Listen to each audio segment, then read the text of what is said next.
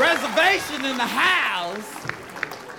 Ladies and gentlemen, I come from a reservation in South Dakota. Give it up for me. I made it off the res.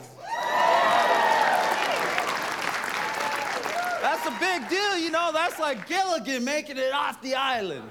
I didn't even know I could leave the res. I was like, what? We can leave?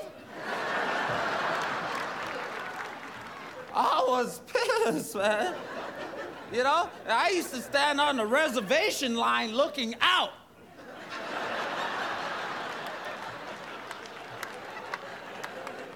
And my family, they were like, hey, JR, get away from there. You're gonna get us in trouble.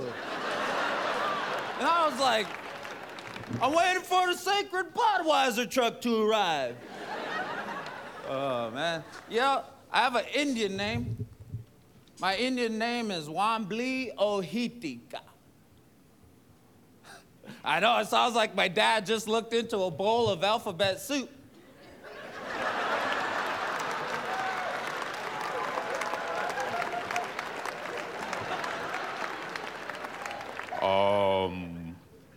We shall call him...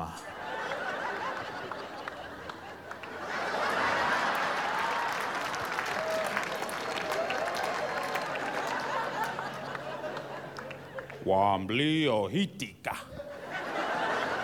Says right here in the bowl. Give it up for JR Redwater. Gotta be fresh. Gotta be fresh.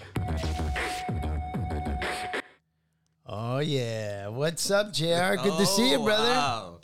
That was Eric a nice- Allegria. Yeah. Man, long time no see, bro. It's great to see you, brother. It's just the best to see here. Here, cheers, I'm man. glad you're doing good. We got some Gentleman Jack for the there gentleman you go. best dressed right here, Solid, JR brother. Redwater. Thank you so much. Yeah. This is kind of how I dressed when I was doing that set, actually.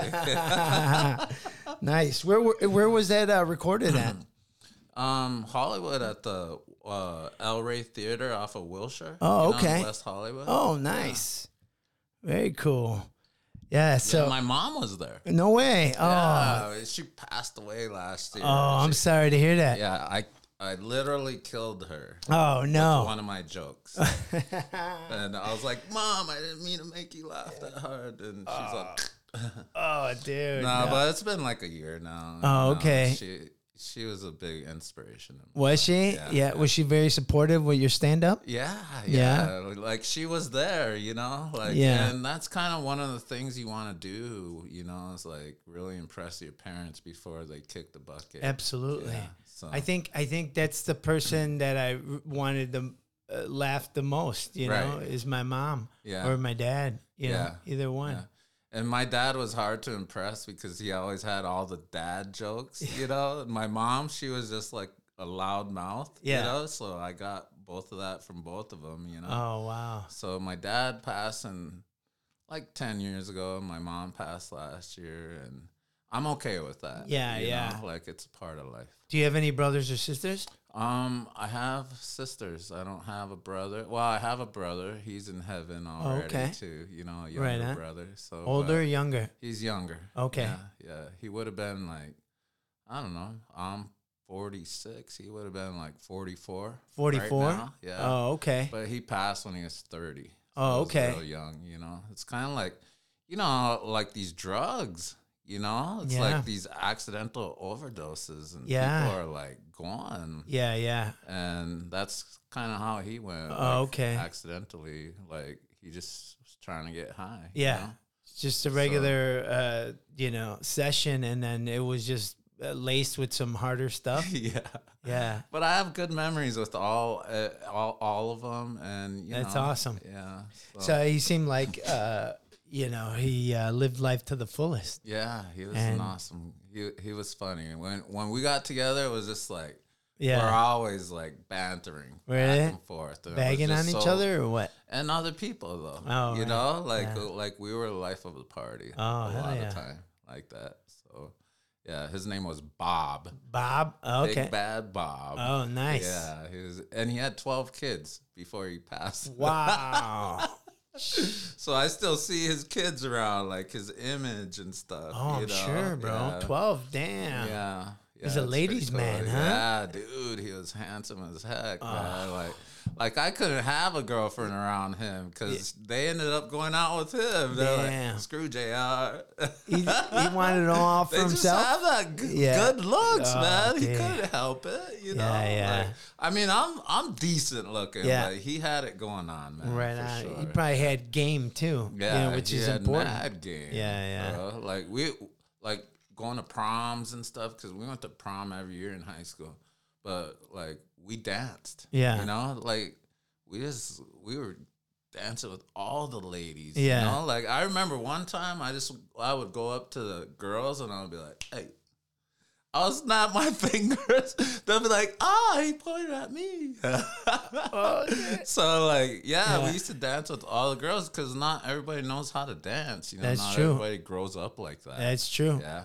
Dudes that know how to dance, they get more chicks than guys that don't. Yeah. It's a proven fact. They said if you can dance, you're good in bed. Yeah, exactly. There you go. Yeah, it's true. It's true. Yeah. Nice. Yeah. Yeah.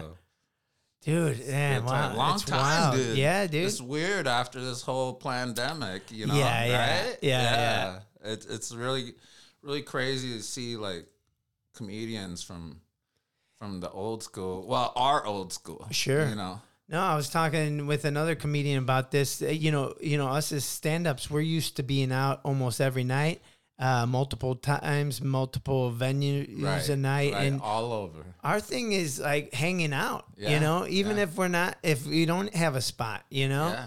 Remember the Parlor on Melrose on Monday night? Jay Davis used to have that. Yeah. Yeah. Good room. Right. Yeah, that was a Yeah. good room. Yeah, they don't do that no more, huh? No, Wow, what happened to Jay? I don't know. I haven't seen him around for a while. Yeah, I haven't seen him either. But I haven't seen a lot of people. Right, for a long I time, haven't. You know, It's been a grip, man. Yeah. And I've been going through life anyway, Yeah. just trying to build up that material. sure. Yeah. That's what you got to do. Yeah. You know what I mean? We gotta face it no matter what. Yeah. So, Yeah. Yeah. I remember when I first came to the Ha Ha, and I was already established as Yeah. a comedian, just nobody really knew who I was, because I was already touring. Yeah. You were making money. Yeah, I just went right for the money, Yeah. bro. I don't blame you. Yeah. Yeah. But I got out of the Navy, Yeah. and I was just so gung ho about like, hey, because in the Navy, like I was super gung ho. Yeah. And then when I got out, it was just like, I live in America, man. This is a land of opportunity. Yeah. I'm gonna make the most of it. Oh, yeah. And that's what I did, and I just ran comedy like a business from the start. Oh, I man. wrote an hour of material, and I Really? was like, I'm ready to go. And I used to stand in my garage, and I built a stage, and Really? kind of Wow. like you have the studio, I built that in the garage. Yeah. And I had my mic and my speaker, and I used to put chairs in my garage, Wow. and I would just practice my hour like over and over before I even took it on stage. Wow. That's how I was working, and I was just I really just wanted to make it. Like Yeah. I was so determined, and that's how the military like trains your mind, Is how like, what to just visualize it? Yeah, put all the cards in your favor, And that's what I did. I just wrote out a business plan and I followed it. And I had it in front of me every day at my desk when I was working. It was framed right there. So I was just like going for all these goals. And I remember I would just mark them off each time. Like I would complete one and I'd go down the list. And I owe a lot of credit to a guy. His name's Steve Roy. Yeah. He had this program he started in 2003, and it was called Make Money in 90 Days Doing Stand-Up Comedy. And it's called killerstandup.com. I mean, I'm not trying to plug him or nothing, but like I'm giving him credit, And I joined that test group, and that's when the internet was on dial-up and stuff, It was like T1 and whatever, like, and we used to all meet online, And he just looked at comedy more different than the traditional style, which was set up punchline. His was more of like storytelling, Wow. you know? And so I got into it, and he had a system called positive audience response, which is when people are laughing, clapping, cheering, whatever, you know? Yeah. And that can be recorded on audio. You could time that. Yeah. So I was timing the laughs I was getting. And at first they were short laughs. Then after taking his course, and I mean, I dropped out halfway through his course because I was making money already. Oh, That's wow. how quick I got That's at it. wild. And so I would record every set I did. Then I would go back and then I would time each laugh. He had software that he invented that records each laugh. And so that's how my laughs became bigger and bigger and bigger. And then I was talking less on stage and they were laughing more. Wow. So that was the ratio. You know, usually a ratio is comedians do all the talking and the audience barely laughs. That's like the ratio. So it's like, say if you're on stage 10 minutes, 30, if you had a 30 par score, means 30% of the time they were laughing and 70% of the time you were talking. Oh, wow. That's how it works. Yeah, you yeah. know? So you can measure those by time. So Wow. if you had 2 stopwatches, Yeah. you know? Yeah. So I got into it. It was kind of like the science of comedy at Wow. that point. You know how people say laughs per minute? It's not that. Is that? It was the length of the laugh. Oh. You get it? Yeah. And so that was the big deal. So I ended up going pro in 2004 on my own. Like, you don't need permission. No one has to discover Right. you or nothing. Right. You know?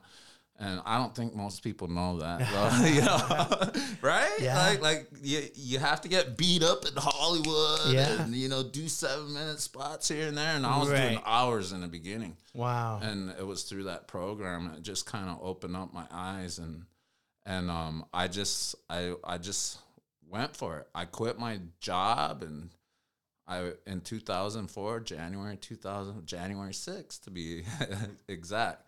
And I just went pro, and I was going all over the country, working my niche. I'm Native American, so I just went to all the Native communities, and they embraced me, and I started making them laugh, you know? And after that, it was just like regular, just calling them.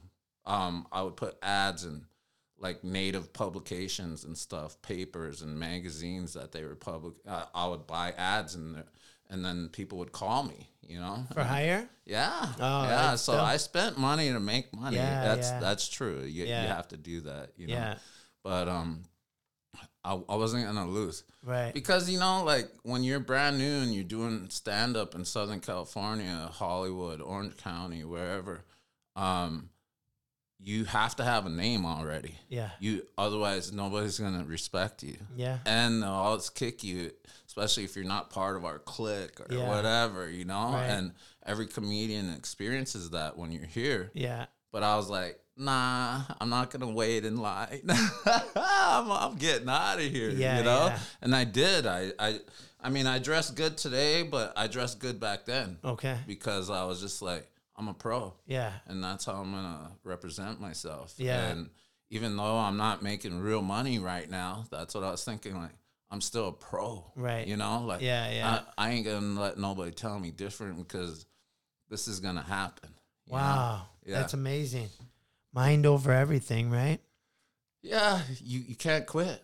That's one thing. I just read some graffiti on the billboard on the way here to the podcast, and it says, "Do not quit." And then I seen some initials, but then I see the last name. It says Hill, but then I see a C in front of it. Well, Charlie Hill was one of my mentors. Do you know Charlie Hill? No. He was one of Richard Pryor's best friends. Get out of here. Yeah, he was on the Richard Pryor show in 75, I think it was. That's 77. wild, dude. And Charlie Hill passed away too. The theme is not death, okay, people? But he was one of my mentors, and I used to go all over Hollywood with him. And he used to show, man, I met a lot of my heroes in comedy. Like Dom Irrera. Yeah. Like, I love Dom Irrera. I used to watch him on TV when I was a kid. Yeah. And he was so funny. Yeah. And then now I'm smoking a joint with him Yeah. at the Comedy Store, you know, Yeah, like yeah. in the back room, you Sure. know, like it's really cool, this lifestyle, because you get to meet your heroes, Yeah. you know, and then they hang out with you. Yeah. And they really don't act like they're your hero. Right. They just know they're badass, though, Right. you know. Yeah. And Charlie Hill was one of them. And so I felt like that was a message when I was driving here, you know, because I seen C Hill, but it says, don't ever give up. That's what it said on the billboard. And that's the theme right now is don't ever give up. Don't ever give up. As long as you don't do that and you stick around Yeah. and you hang around Yeah. and then you're learning Yep. and then you're just hungry for it, you're going to make it. Yeah. Yeah. Absolutely. Is that how you feel about it? I do. I Yeah. do. I think persistence is king. And yeah, if you just keep at it, yeah, something's going to happen because you only get better. You Yeah. know this. Yes. Because, I mean, even though you were crushing the game when you first came out and were doing stuff, you know, and even though you're getting these laughs and this and that, you know that you've gotten a lot better after, you know, weeks and months and years. You know, you just evolve. feel it. Yeah, you evolve. Even from when I ended up getting a TV spot and going on national TV, even that wasn't my apex.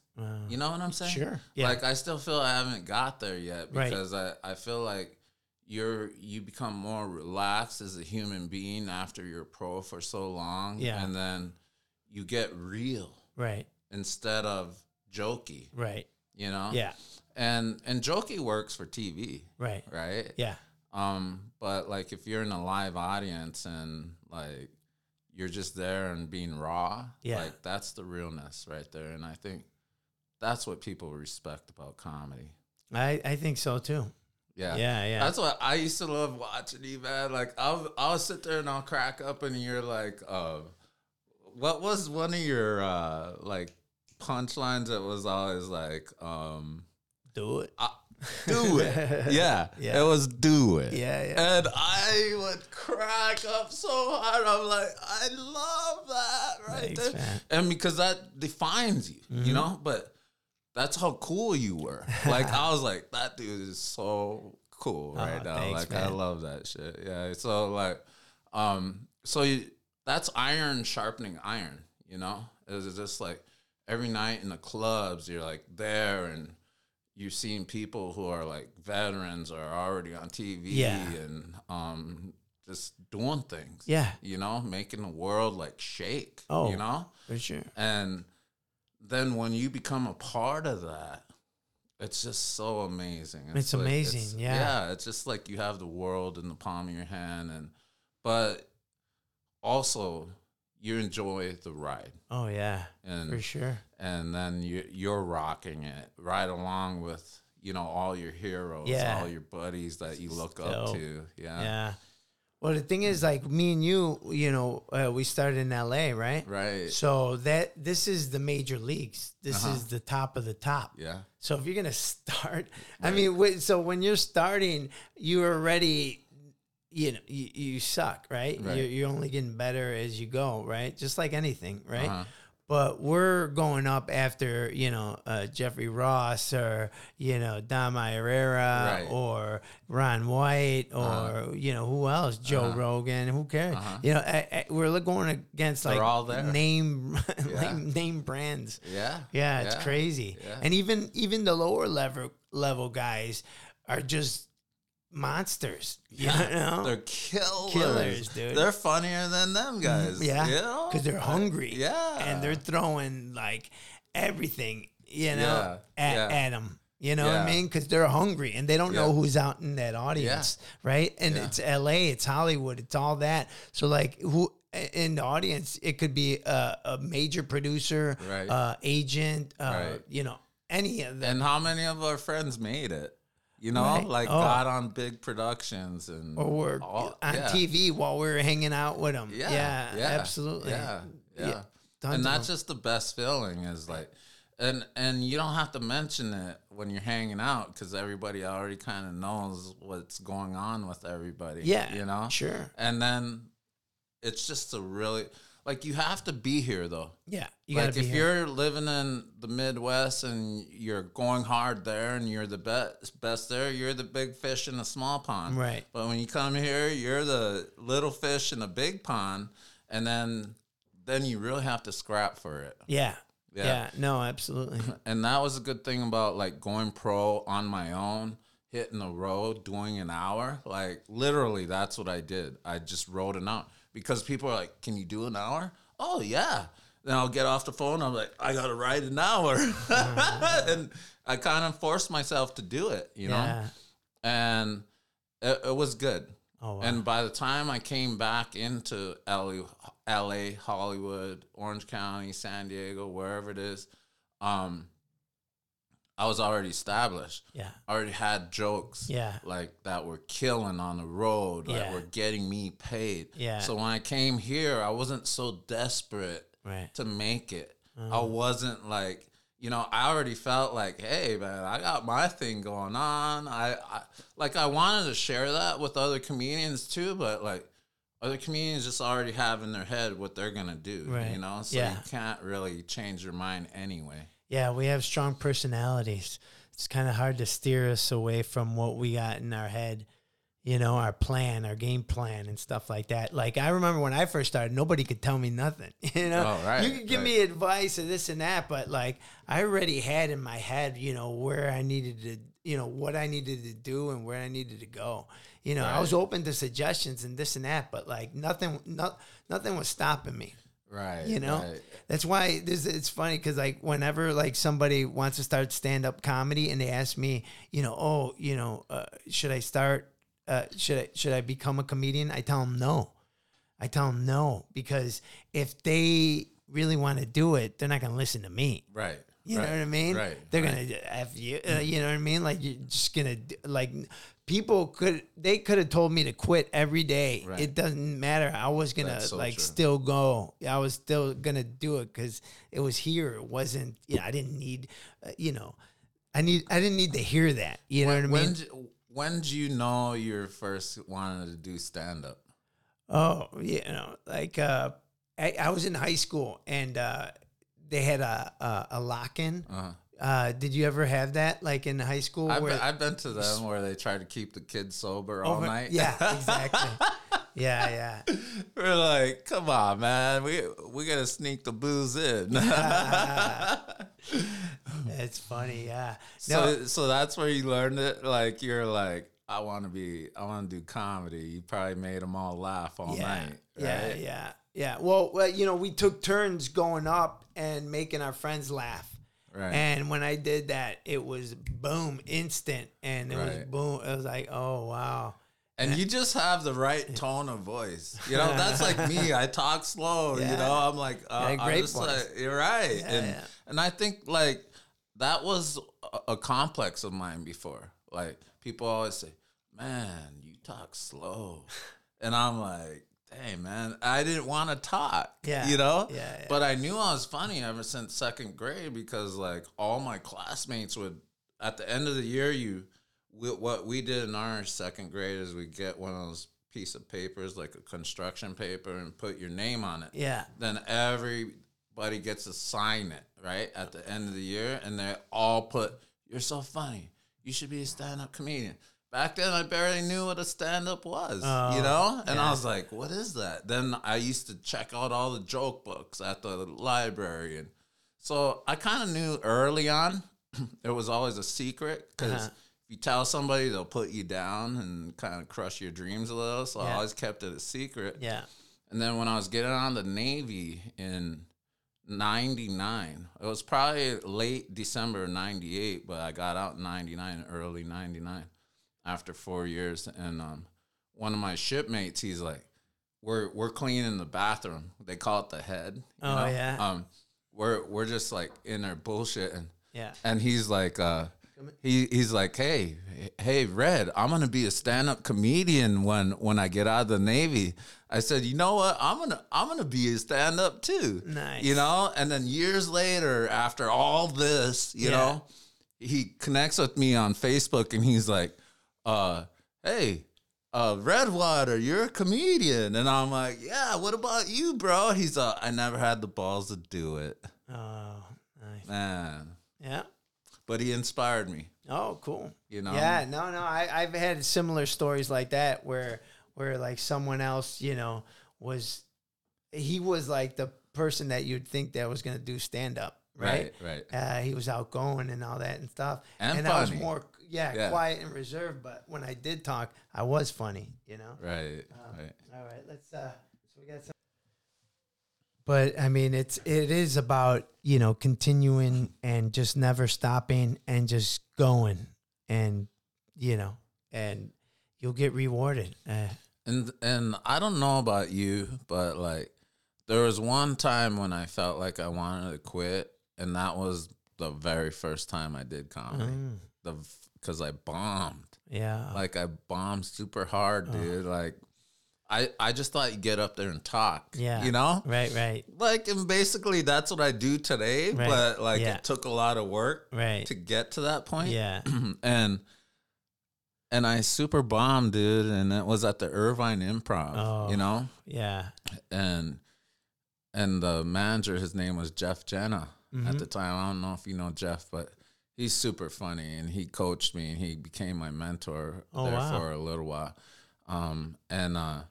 But he said after my set, he said, how do you think you did, JR? And I said, I did all right when I know I didn't, you know? And he's all like, why don't you go work on your act for 6 months and come back? I'll give you another spot. I was like, oh, man, that was like devastating for me. So I went and worked on my act, dude. Like, but for 3 days, I was like, I can't do this. I can't do this. And I'm like, I'm talking to myself, you know, and my head's literally under the pillow in shame, you know? Sure. And I'm like, you know, JR, you could do it because, like, you were in the Navy. You used to launch $30 million jets off a catapult. Like, you could do this. Like, you weren't the best when you first started that job. Right. But you were the best when you left, you know? Yeah. And this is the same way. Wow. And so I hired a coach, and he taught me the basics. And then the rest is history because I just stayed hungry. You know? That's so important, man. It's so important because, you know, the hungriest one or the more hungry, I think, will beat out talent. Right. You know? Right. Yeah. And hard work always beats it out. Hard work. Exactly. How we looking? That one stopped already. Where was your first stage that you hit then, besides the one you made? You know, after that it was Second Stage Theater in Santa Ana. Oh, okay. Yeah. Right on. And that was more of like a, what do you call it? Like, what do those guys do? Improv groups? Oh, yeah. You know? Yeah. But they had a comedy show every Friday night. So I was going there for the first month of my career. And I was bombing every Friday night. Wow. Like 1, 2, 3, every Friday night. And then the fourth Friday night, I came back and I learned my material like I was supposed to, you know? And I came back and I killed it, man. And there were other bookers for other rooms in Orange County there, and they're like, can you come do my room? Because they thought I was good. Yeah. But I just learned my short 7-minute set. That's all I had, right? Yeah. And I was like, yeah, I could come. And it felt legit, all of it. And I just went with the program. And quite frankly, I was killing it ever since. Like, nice. I mean, sure, I had my nights where, you know, the dynamics weren't good in the room or whatever. Yeah. Every comedian goes through that shit, you know? Sure. But, like, when it was good, yeah, it was like when I came in and killing it. And then when Jeff Jenna, 6 months came up, I came back, right? I called him. I said, Jeff, you said I could come back in 6 months. I've been working on my act. He said, okay. And he gave me like a 7-minute spot. Perfect, because that's all I had. Yeah. You know? And I came back and I killed it. Wow. Dude, it was just the opposite of my first experience there. Wow. And then I knew I did because after my set, I was sitting in the audience watching the other comedians next to my friends and family that I invited. And I turned and I looked around over my shoulder and I saw Jeff Jenna, and he was looking at me and he's all, he just put 2 thumbs up and he's smiling, and I was like, dang, that's rad. That's awesome. And bro. I really just felt like, hey, I'm here. Yeah. I'm going to stay. Yeah, And yeah. this is it, dude. And I became a regular down there at the Improv. And then I started making my way into LA, Yeah. you know? But then, you know, just life, when you're an open micer, you know, nothing's real solid for you. Yeah. So you're still looking. Sure. You're just hungry. You're like Yeah. a wolf, Oh, you yeah. know? Yeah. Like, and the prize is killing it. Yeah. That's the prize. Yeah. You know, walking off stage and having some prestige, Yeah. you know? I mean, like, because that feeling of rejection is the worst. Yeah. And I Worst wasn't thing, feeling that no yeah. more. You know, not a lot. Like, my Yeah. batting average was going up. Oh, okay. You know? Yeah. It was real fun, man. Yeah. That's a real exciting part of life right Yeah. there. Especially because I knew comedy was going to be my life. Yeah. Like, I hear a lot of comedians are like, well, you know, like, I do this job and I'm not, you know, Yeah, I'm yeah. just trying it out. Yeah. It's like hobby, you know? Right. It's like, I hate hobby comedians, bro. I hate them with the passion because they take up our time. You know what I'm saying? Yeah, like, yeah. get out of here, kid. Like, we're here to do business. Right. Yeah. No, because that goes against what we were saying, that what it takes to be successful, and that's hard work and persistence. Right. So these hobbyists, you know what I mean? They're here today and gone tomorrow, and you need to be in here because this takes years to get good at. Yes. Yes. So stop yes. wasting our freaking time. Yeah. Yeah. Yeah. And it's so true. Yeah. But then you need those hobbyists to show up in LA because they're usually bringing the whole audience, and you didn't bring nobody. Those bringer shows. Right? Yeah, yeah. Well, I hate those, but we still got to do them, you know? I mean, like, I think there's still, because one night, it was when Chris Rock was doing the Oscars. He was Okay. hosting, right? Yeah. A few years back, and I was at the store, and I was walking in through the main entrance, going up the stairs, and Chris Rock's coming down the stairs. Yeah.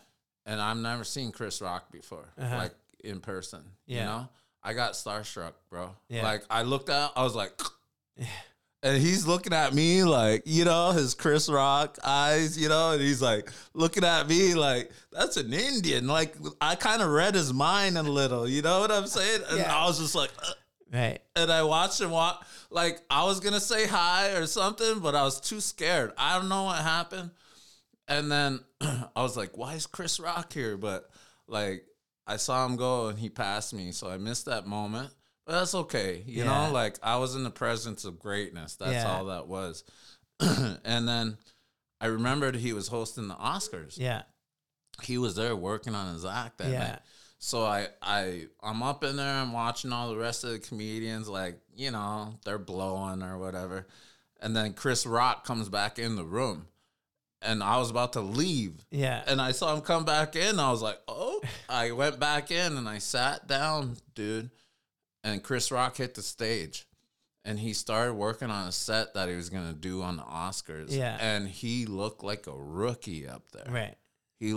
But he had people planted in the audience that were feeding him his punchlines and stuff, Oh, right? wow. Yeah. But the room got so packed, right? Yeah. And we're all watching him work out, Yeah. you know?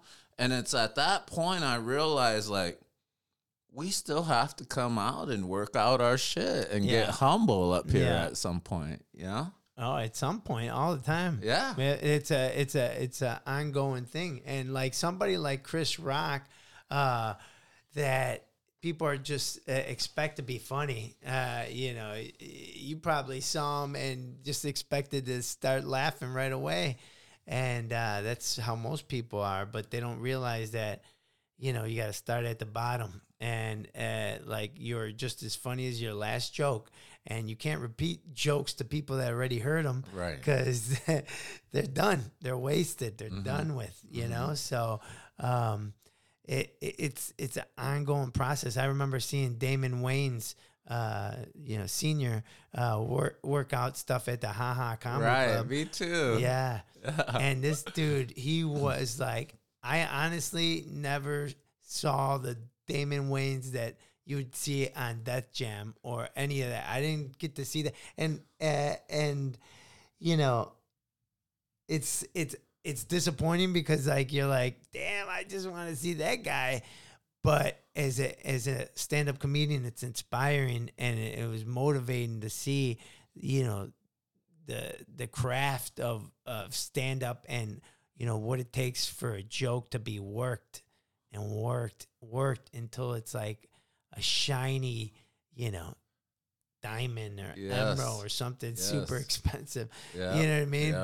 But you know, you're shining that turd, and to see that become like something that you're being paid for by a big network, you know, to perform, it's like unbelievable. Yeah, and one time I was sitting next to Damon, you know, at the at the old remember? Yeah. They had those round tables in the back, you know, about this height. Yeah. And he was sitting on this side, I was sitting on this side, and they had those black tablecloths and little candles and whatever. And somebody sat there earlier because there was still the empty glass there and stuff. And we were just sitting there, you know, waiting. I think maybe I was just hanging out, and he went on after that. But while we're sitting there, somehow we didn't touch nothing or do nothing. The tablecloth just slid off, and the glass broke on the ground. And I think it was with Christina or whoever. Somebody came and cleaned it up and like looked at us mean, kind of. Yeah. And Damon's like, that was him. Yeah. And I just thought that was like, that's the Damon we know. Yeah. You know, like he's like, oh, hey man, or however he says it. You know, it was so funny. Like, to me, that was one of the Chris Rock moments that I always cherish, even though I didn't talk to Chris Rock. But like, and I try not to get starstruck with people, and that was one of those moments with him. Yeah. So I wasn't like, hey, you know, like, can I get a picture and stuff? Because I hate that when people do that to me, you know. But you have to honor it, you know, because your fans pay your bills, bro. Yeah. Yeah. Oh, so. Totally. And that's how I feel about it. And I just seen, like, all these people, like, Damon going up there and working out there, like you're saying, the craft of it. And I like how you said that, because it really is. And the more hours you put in.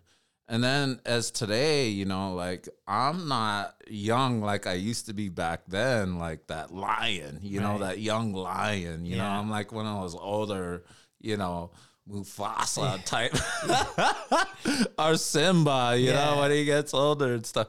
You know, I'm like that, bro, you know, and it's more delicate at that point, you know? I mean, you're not starving for it, you know? It's like you're getting fed no matter what, you know? And that's what I recognize in them now, today, versus back then when I saw them, was like, shouldn't they be up there doing bigger and blacker right now? You know, like, nah, it's like they're working it. Right. You're in the process with them. Right. You know, and they're not getting paid.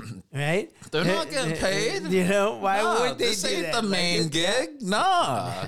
You know, Chris Rock didn't go to the store to to get paid. He went there to work out his jokes for the Oscars. Right. He didn't go there for a paycheck. Right. You know, and if they did pay him, it would have been $15. Yeah. Because that was what they paid during the week.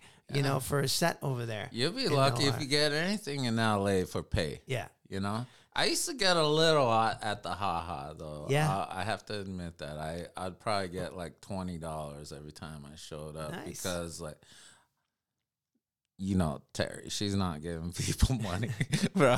But she handed me $20 like here and there, you know, and I'm like, wow, you know, like, but I don't even think like maybe you got more. I don't know. No, I was there so I wouldn't have to do bringer shows. Oh yeah, that's why I was there. Yeah, I was making money doing commercials and doing acting work. So I went to auditions during the day and I was at the haha at night. Right. So because I started acting first. Oh, okay. Yeah, all right. my brother's an actor and he steered me in the right direction. So I think that is too. By the way, what? Acting. Oh yeah. Because you get that national spot. Yeah. Boom. Oh yeah. Guess what? You're a comedian. Yeah. Oh, we want you at our club. Yeah. You're getting paid, bro. Right. Yeah. Yeah. Oh, totally.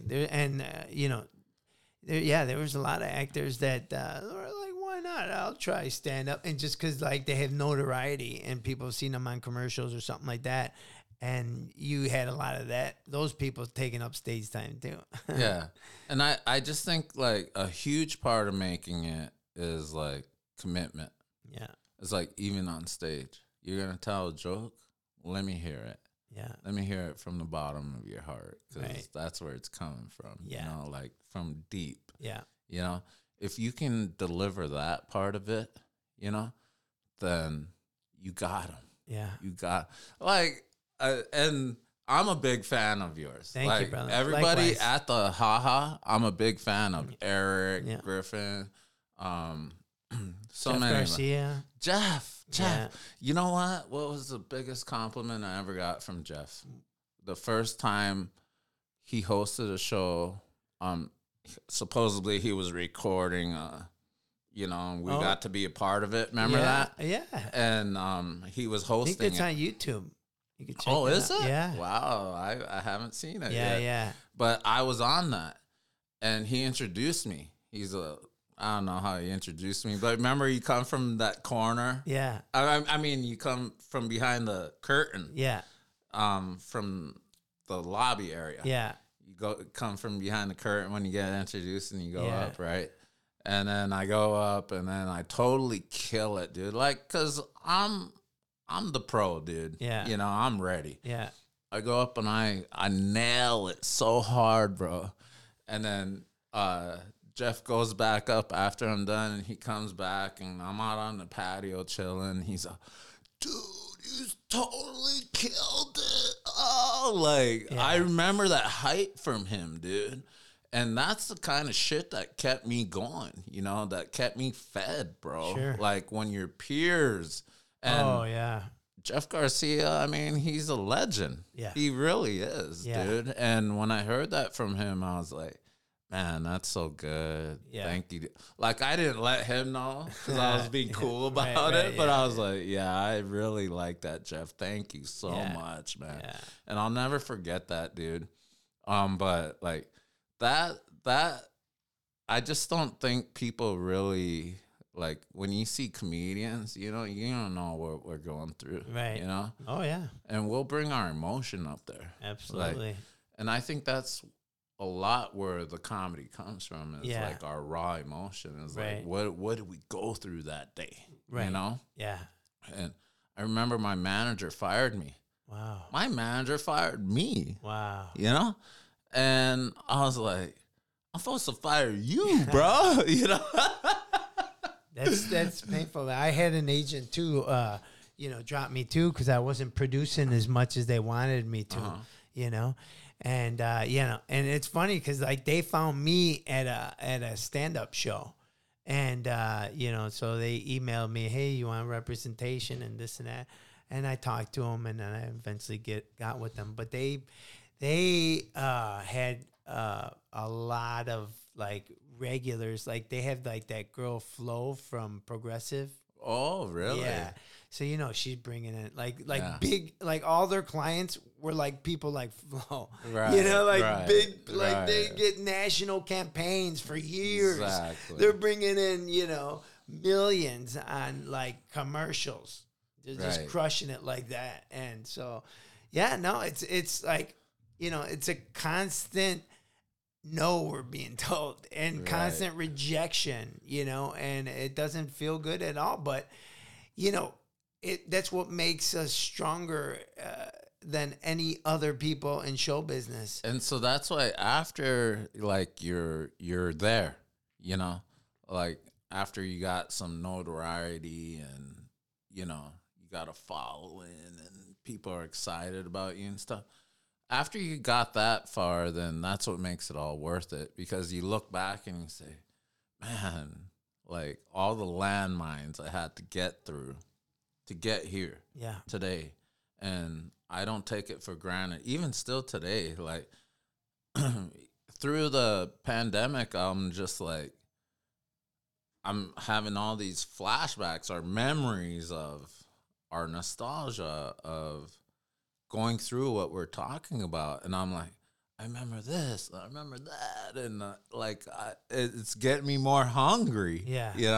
And so that's where I am now.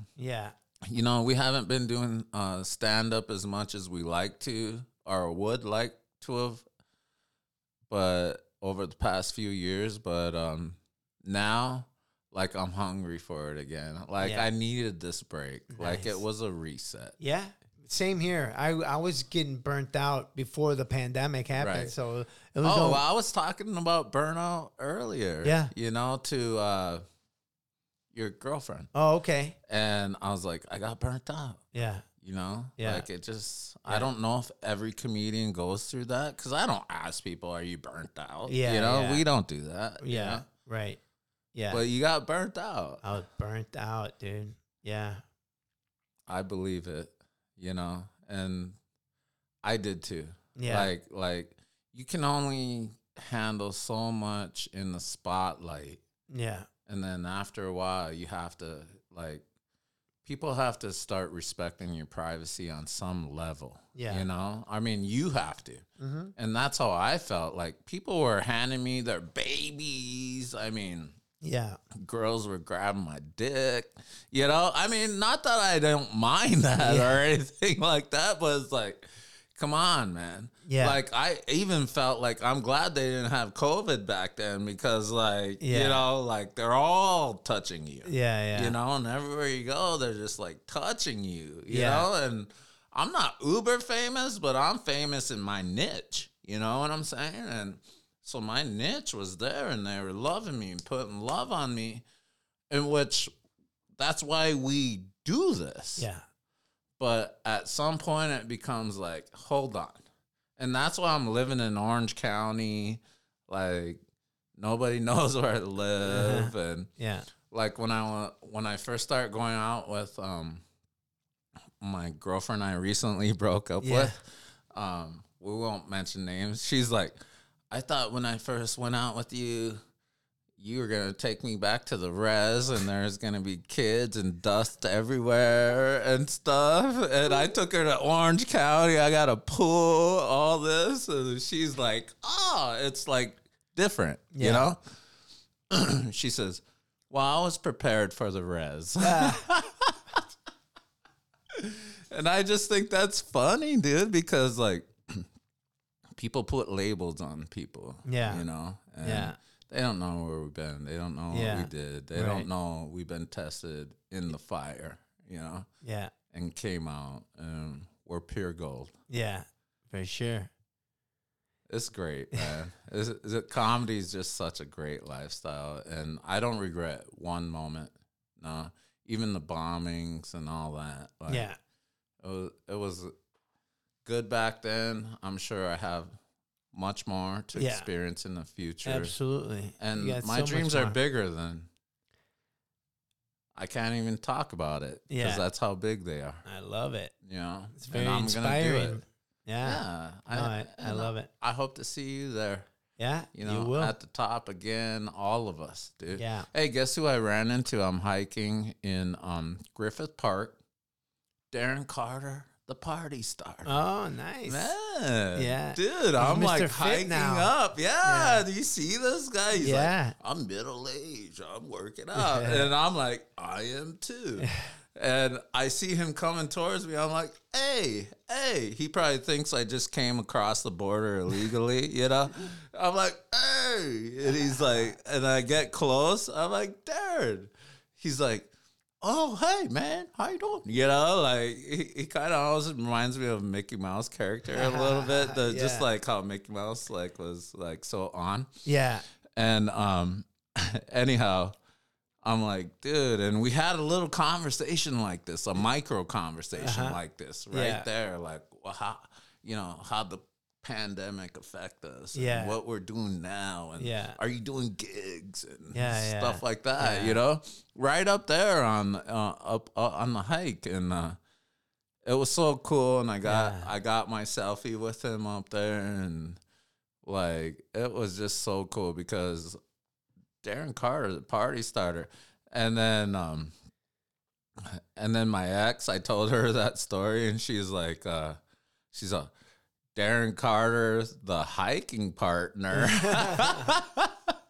So I thought that was a cool joke. But yeah, Darren Carter, I saw him up there. He says, I'm doing a show at the Ha tonight. You want to come by? He said, they usually put me up late. So I said, I'll be there, but I wasn't there. You know how that goes. Yeah. You know, I avoided dating another comedian, you know, because it was just too close to home. Yeah. Good job. So that leads me to my question, because your ex was a stand-up comedian. She is. Yeah. Yeah. And how was that? Like, what was that like? I mean, you ever see two bulls lock horns? You know, like you ever see two rams just really hit each other on the head together? That's how it is, bro. Yeah. Like that's the short in a nutshell version, you know? Yeah. Because it's like, even though like I have all my accolades, right? Yeah.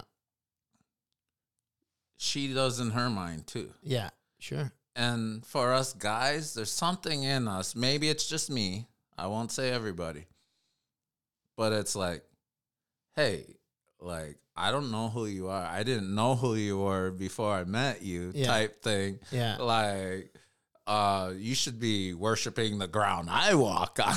Yeah. And it becomes something like that, like this ego thing. Yeah. You know?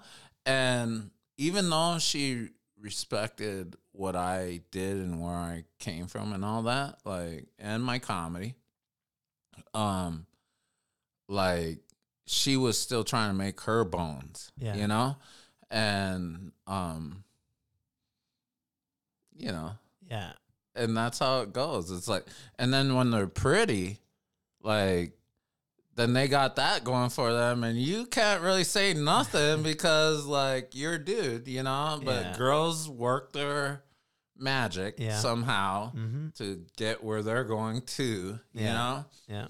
And so it's just, when you're dating another comedian, you have to be confident in who you are. Yeah. You can't be some chum. Right. They'll run you over. And they'll let you know. Yeah, they'll let you know for sure. And even if you're confident, they'll still let you know. Yeah, totally. Yeah, exactly. So that's how that goes, bro. Yeah, like, I wouldn't recommend it. Like, if it was just a one night stand or whatever. Yeah, but like, I mean, you could do that with anybody. Yeah, you yeah. know? You ain't Right. gotta go there. But I really. It was just one of those things that it was a little bit of a chapter in my life right there. You know? And so I even proposed to her. Wow. I bought her a big fat ring and everything. Wow. Yeah. And then that's just life. I've been divorced twice, so it's not like that big of a deal, but you know what I'm saying? Like, yeah. So definitely comedy. That's why I can't really like commit to girls right now. like, because I know that, like, if I get back on the road, like, this is not gonna work out, because, like, I've been married my whole adult life since I was 19. Oh, okay. Until I got divorced in 18. Oh, wow. And so I'm like, it's Wait, not you gonna- said 19 and then you got divorced at 18. wow. I was 19 years old and I got divorced in 2018. Oh, I see.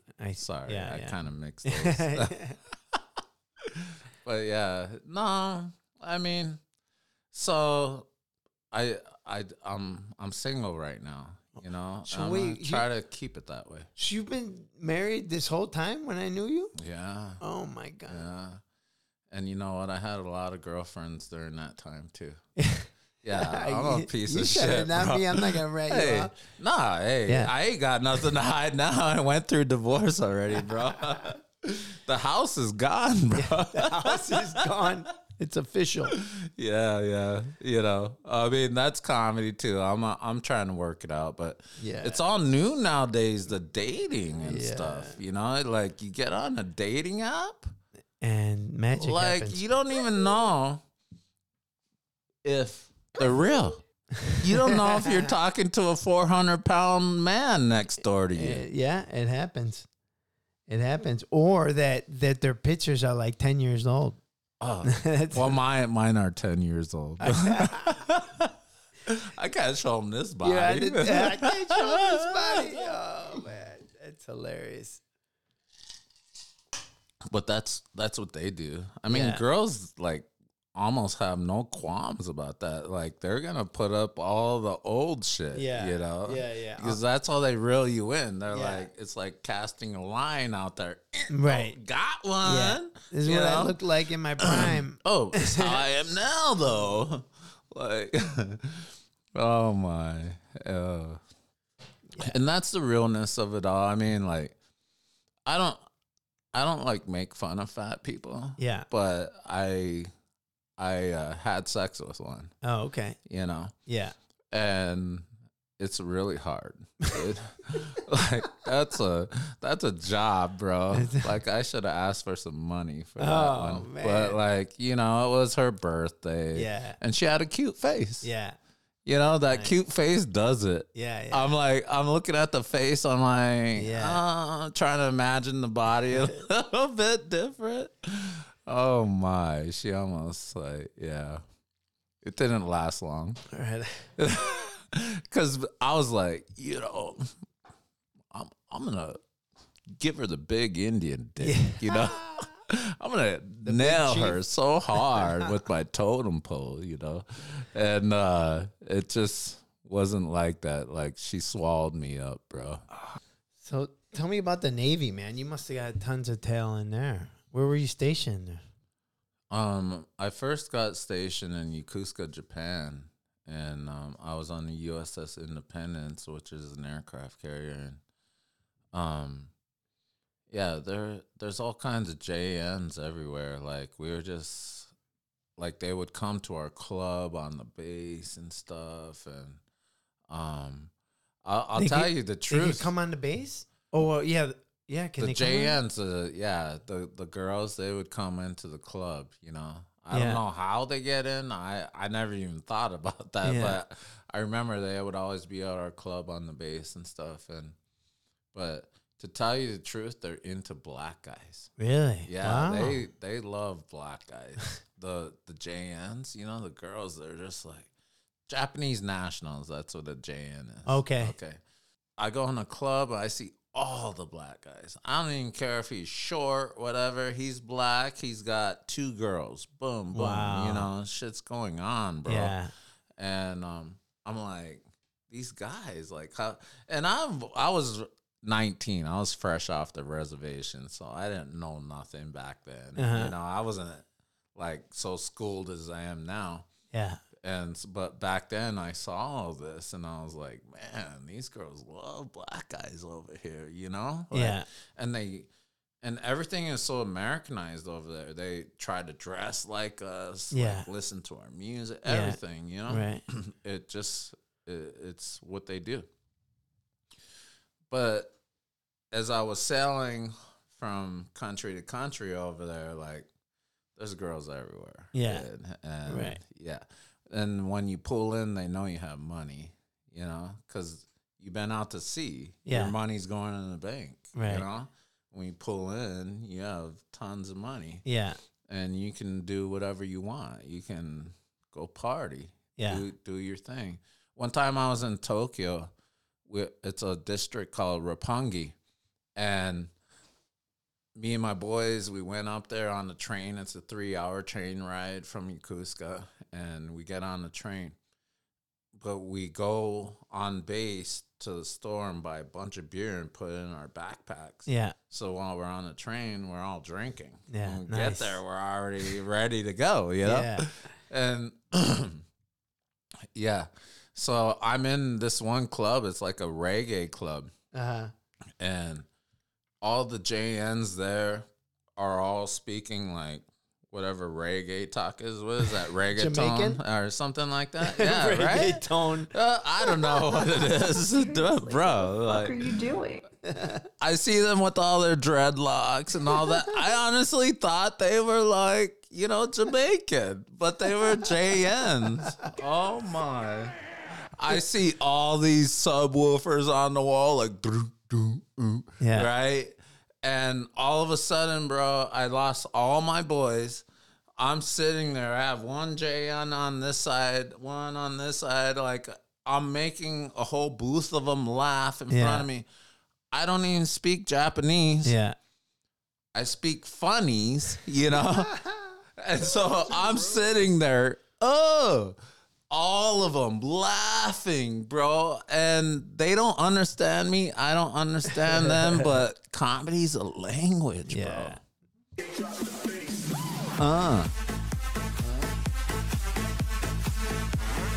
Yeah, that's Roppongi right there. And that's an international district. So people from all over the world come there, like, to do their thing. Wow. Just like how they come to New York or LA Okay. or Seattle or wherever, Chicago, whatever, wherever it's going on.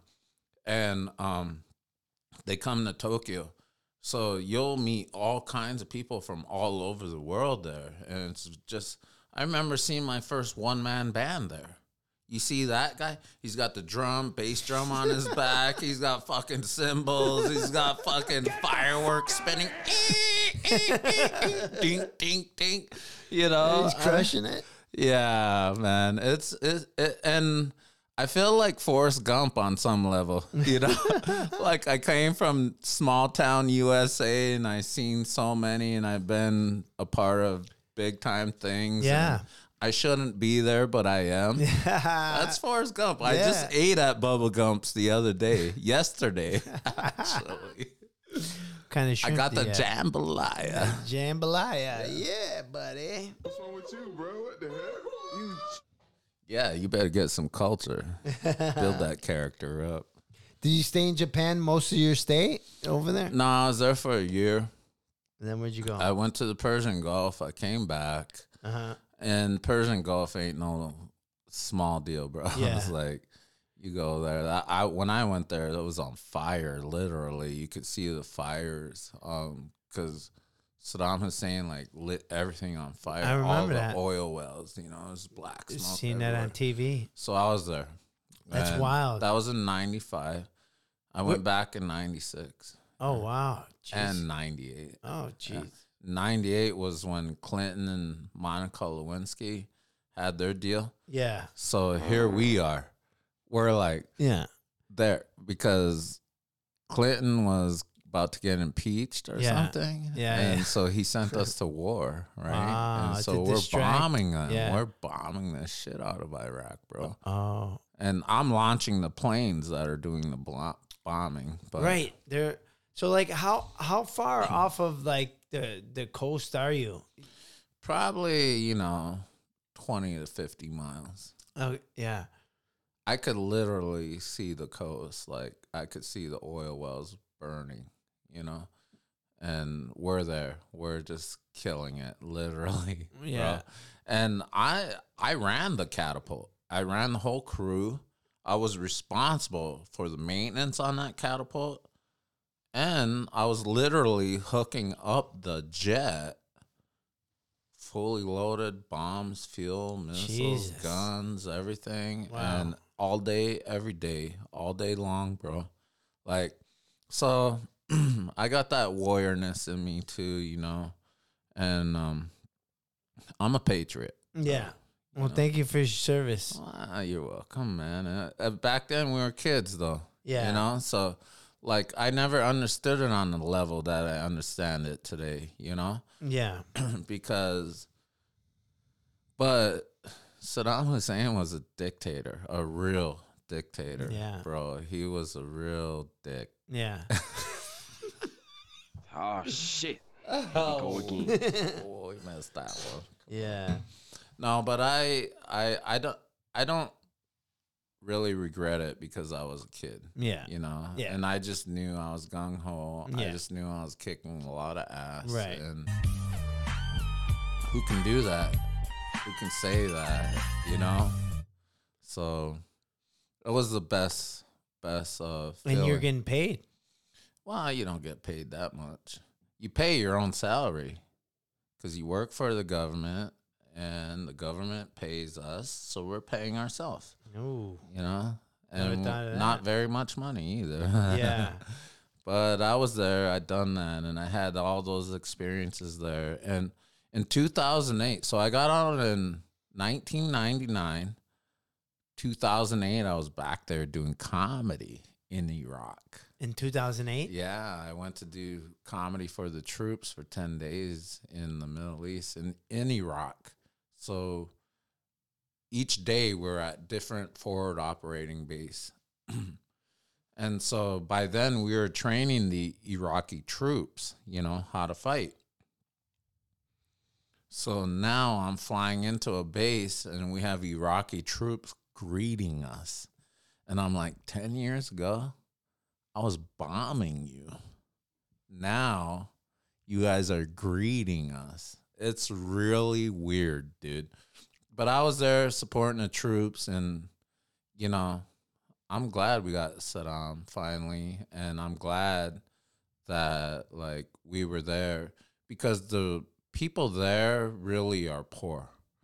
They don't really have a say. They're not like us where, you know, we could do whatever we want. And it's liberty and justice for all. Yeah. All. That word all means them too. Yeah, yeah. So when we're there, we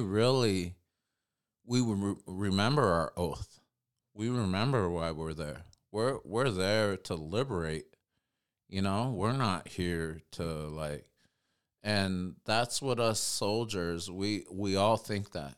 We all think, hey, we're on a mission, man. These are bad people.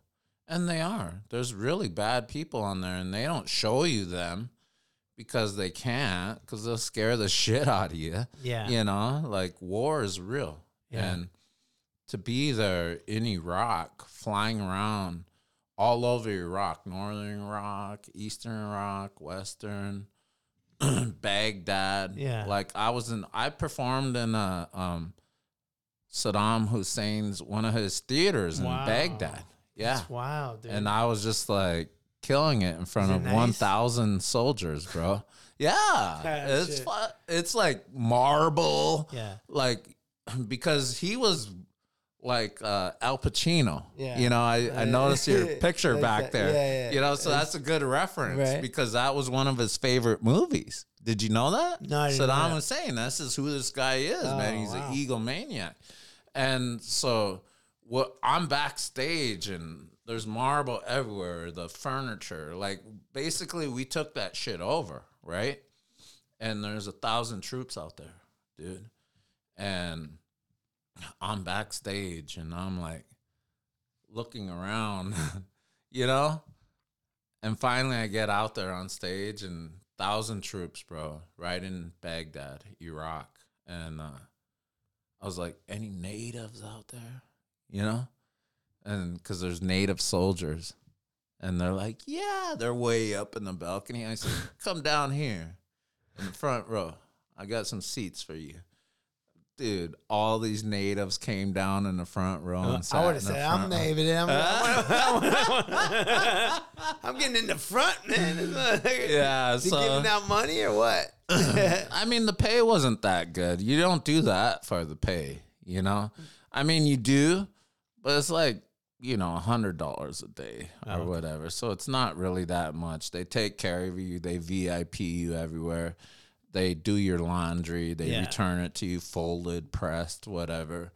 But you're there to honor the troops that are, you know, missing home. Yeah. You know, kind of like Bob Hope shit. You were one of them.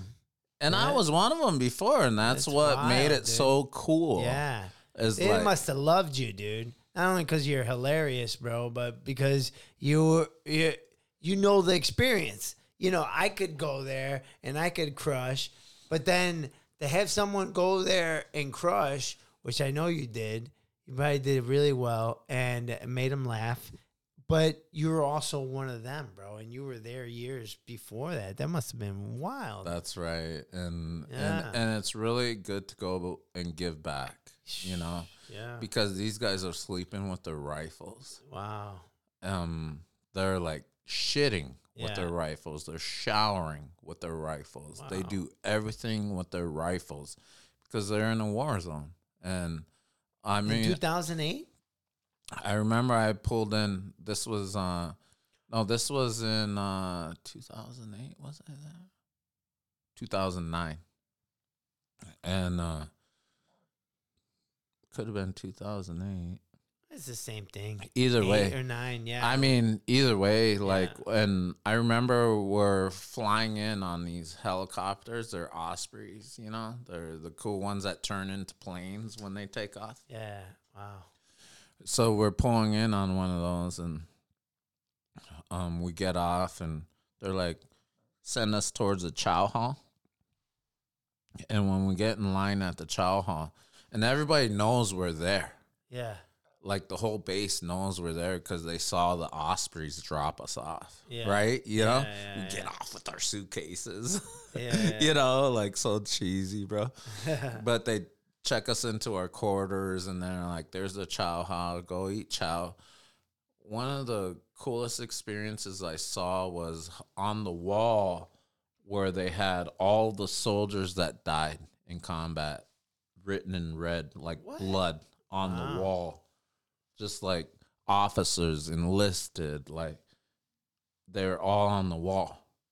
And then when you look at that, you think, that's a real person. That's a real person. That's a real person, you know? Yeah, yeah. And you're just looking at it, and it's just like so surreal. And it's like a Forrest Gump moment, you know? Yeah. And I always like to say it like that because, you know, whenever I watch Forrest Gump, I'm like, dude, that guy been everywhere. He's seen and met so many people. Like, you wouldn't believe his story, you know? But I felt like that was my life. And I look at those names on the wall, and I'm like, those guys paid for it. Yeah. They paid the ultimate sacrifice, you know? They ain't coming home. Yeah. They come home in a box Yeah, or yeah. whatever, but Yeah. it's heavy. So, you know, you carry a lot of that with you throughout your life. I know I still carry it with me. You know, I think about the people we blew up all the time. Like, that affects you, you know? And I think it comes out on stage sometimes, you know, and sometimes not always in a funny way, you know? So it gets deep. It really gets deep. And Yeah. I think about the troops Well, all the time. I'm sure. Like when it comes off on stage, right? So it's super raw, right? You just Right. say it, right? Because we're comedians and we don't have a filter. And if you're on stage and you just say it, it's because you're not filtering yourself. You're just like, yeah, this, because you don't know when the next joke is coming. You know what I mean? Like, right. we're writing on stage. People Yes. don't realize that. You know Yeah. what I mean? So. Yeah. You know, if something comes off that's not so funny, well, it's not that we want to be funny, but we're just like getting it out of our head, Right. and we're putting words into it. So, yeah, no, I know what you're saying. Like, you know, I've said plenty of things that, I wanted to work out that didn't come out funny at all. Didn't come out that way. Yeah.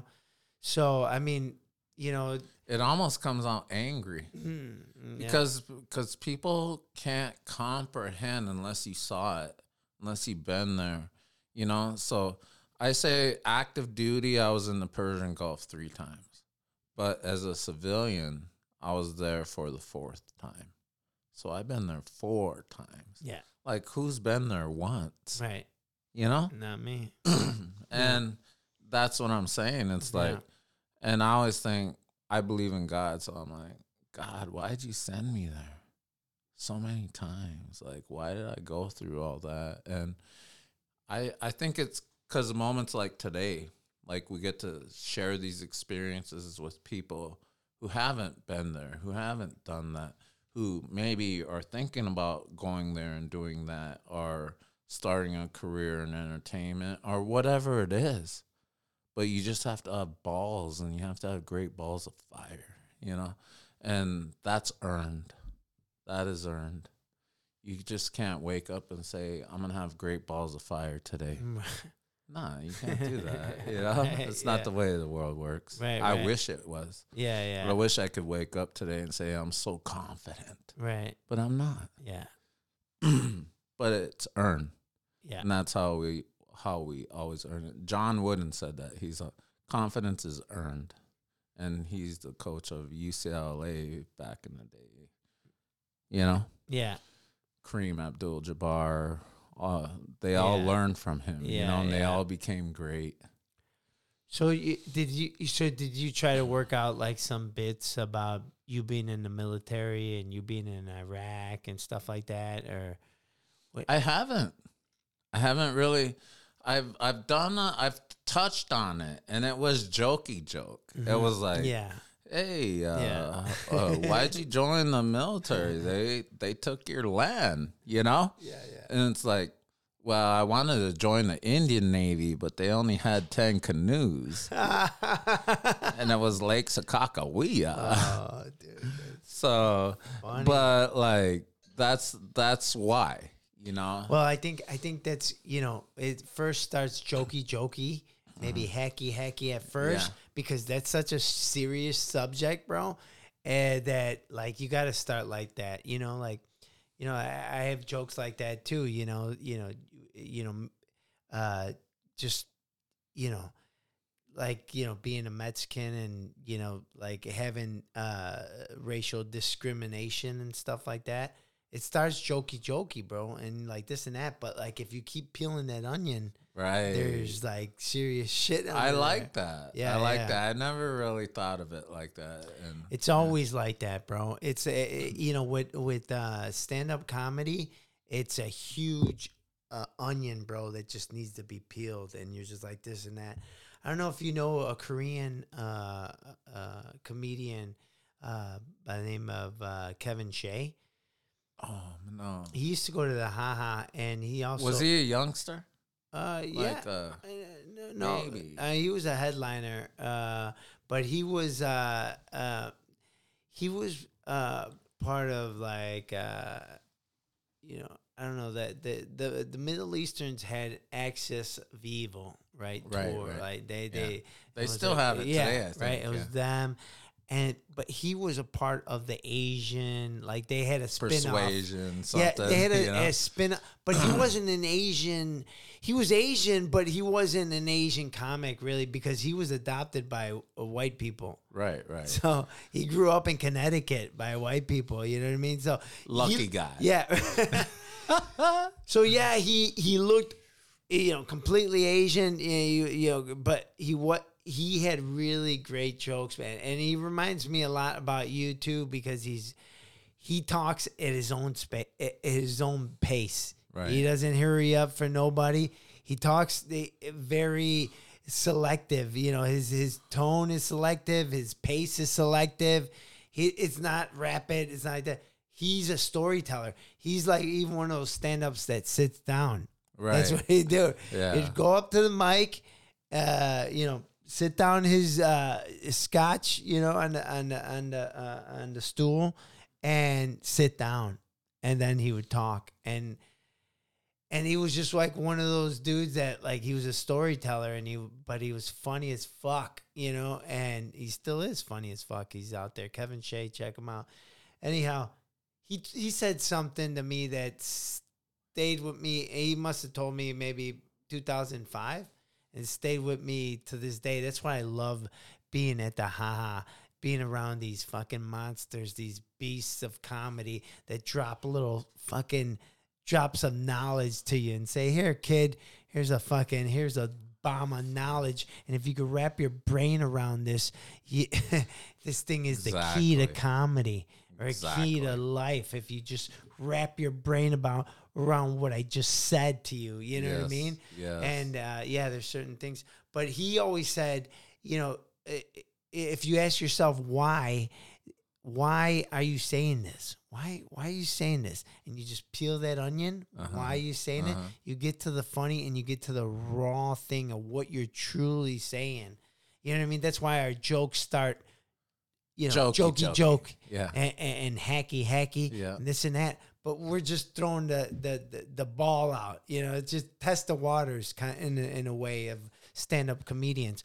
But what we're really saying is if what's underneath that in that layer. It's real deep. Yeah, it's deep. Yeah. It's deep as fuck. But that's the thing, like, you throw it out there, and, like, the thing is, like, you know, I wrestled with this, you know, all the time because I had all this stage time working at the right? But technically not working because I wasn't getting paid. You know what I mean? I was doing it for the stage time, right? So I was like, okay, I'm getting all this stage time DJing and being there, helping around, getting it in exchange for the stage time because I didn't want to do bringer shows. Right. So how can I utilize this my time on this stage as much as I can? And I got so much stage time, JR, that, you know, like, there was a very experimental stage, sets right? that I had. There was, because, like, I wasn't going to do what I just did, you know, because I would get up 2 times a night, sometimes 3 times a night at the because they would have multiple shows, right? I would get up for the open mic. I would get up for the late show. I love it. Do it. Do it. Yeah. Oh, fuck, dude. Well, I crushed it when I wanted to. I knew exactly what to do. I watched you, bro. Every fucking time I went there, you were up there, and I was like, this motherfucker is a star. Yeah, dude. thank you. I met a lot of, like, dude, you know Judd from the Breakfast Club? Right. Yeah, dude. You know Judd, like, fucking the criminal. You know, right? They had the jock and the, you know, the Barbie, or, like, the famous girl, or, like, the popular girl. Introvert. An introvert. Yeah. He was the criminal. And he he came up to me after my set. He's like, you're so funny, man. You're so funny. He's like, you keep doing this, man. You're so funny. You know, one of those gems, because what you're saying about, like, how when people come up to you, I mean, like, well-known people, you know, people were famous way before us, and I just forgot what I was going to say. But well, you're talking about, like, this when they drop a gem drop of the knowledge. bomb on yeah, you. these, But these I forgot the famous gem. people. Yeah. I forgot the gem, but it's always in my heart, you know, and it's those gems that get us through, because we'll go home and we'll contemplate on them, and we'll see how it goes. But funny, this is the gem. Funny can't hide. Funny can't hide. That's the gem. And I probably heard that from Charlie Hill because I hung out so much with him and he was my mentor. And Mitzi Shore loved him. Like, Mitzi Shore didn't give a fuck about me, bro. You know what I'm saying? So if Mitzi Shore gave a fuck about you, you were somebody, right? Yeah. And she loved Charlie. And he said, funny can't hide. So I knew that, like, as long as I was funny, like, I was going to be relevant. I was going to be in the forefront. Because if you're not funny, you can hide, right? Yeah. Well, people want you to disappear. Like, get the fuck out of here, kid. Yeah, and that's how I look at it. Still today, I tell people, funny can't hide. You know, if you're funny, I'm sorry, you're gonna get there. You're gonna be famous. You're gonna crush it. Well, yes and no. I mean, we both know that people, especially I don't know who exactly it was, but you know, this was a gem. You know, early too. It's like, you know, that it's not the talent that gets famous. It's not that person. You know, it's show business, right? Right. And one thing that Jeff always instilled in me and everybody, he would give that gem out to anybody that was listening. Because I remember he would walk up. And you know how they had the patio right there in the front? So it was outside, right? On the sidewalk, basically. You know, before you go inside. Right. Right? So, you know, Chris D'Elia was out there writing his jokes in his set, you know. And then, you know, Jeff rolls up. He's like, hey, what's up, man? What are you doing, man? He's like, oh, yeah, I'm writing out some jokes. He's like, oh, you better be writing out your business plan. You know, and he you know, because he was a big component of that, you know, because us as stand-ups, we're all worried about our set and our jokes per minute and how long our jokes are, what this and that. He's like, motherfucker, you better fucking get a hold of this business part of this fucking show business, right? Or else you're gonna go broke. Yeah. You know what I mean? Yeah. And he was always like, dude, get your merch. I'm like, bro, I'm like 2 years in, man. Who wants to buy merch from me? I'm like, you know, what I know, you know, because I went on tour with them like at 2.5 years in of my career. How long did you tour with Jeff?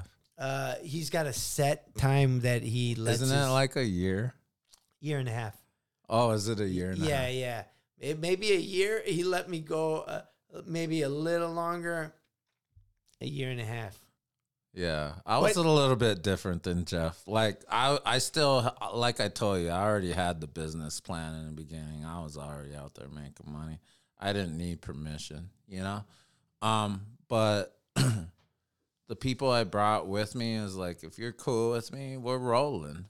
I wish I would have brought you. We'll go in the future. And definitely, most definitely, because you know why? Like to be able to have time to, like, you know, really express our thoughts, you know? Right. You know? Right. It's like, and I think that's Joe Rogan's like success there. I think so. He doesn't rush it. Right.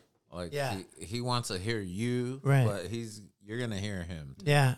Well, you know, just, you know, the thing is, like, I think that's the downfall of like talk shows like that. You know, Johnny Carson, those days are over, right? Right. It's podcasts. Yeah. You know, because there's a flavor for everybody now. Yeah. You know, you don't just have to like Leno, Letterman. Yeah. You know, you're gonna get your thing out of it, and that's about comedy. Is like listening to your mentors is a lot of it. You know, like we're talking about the gems and stuff, and definitely Jeff Garcia is definitely an influence on a lot of people, and he doesn't pull punches. He'll tell you what's up. Right. Oh yeah. And honestly, I like it fed to me like that.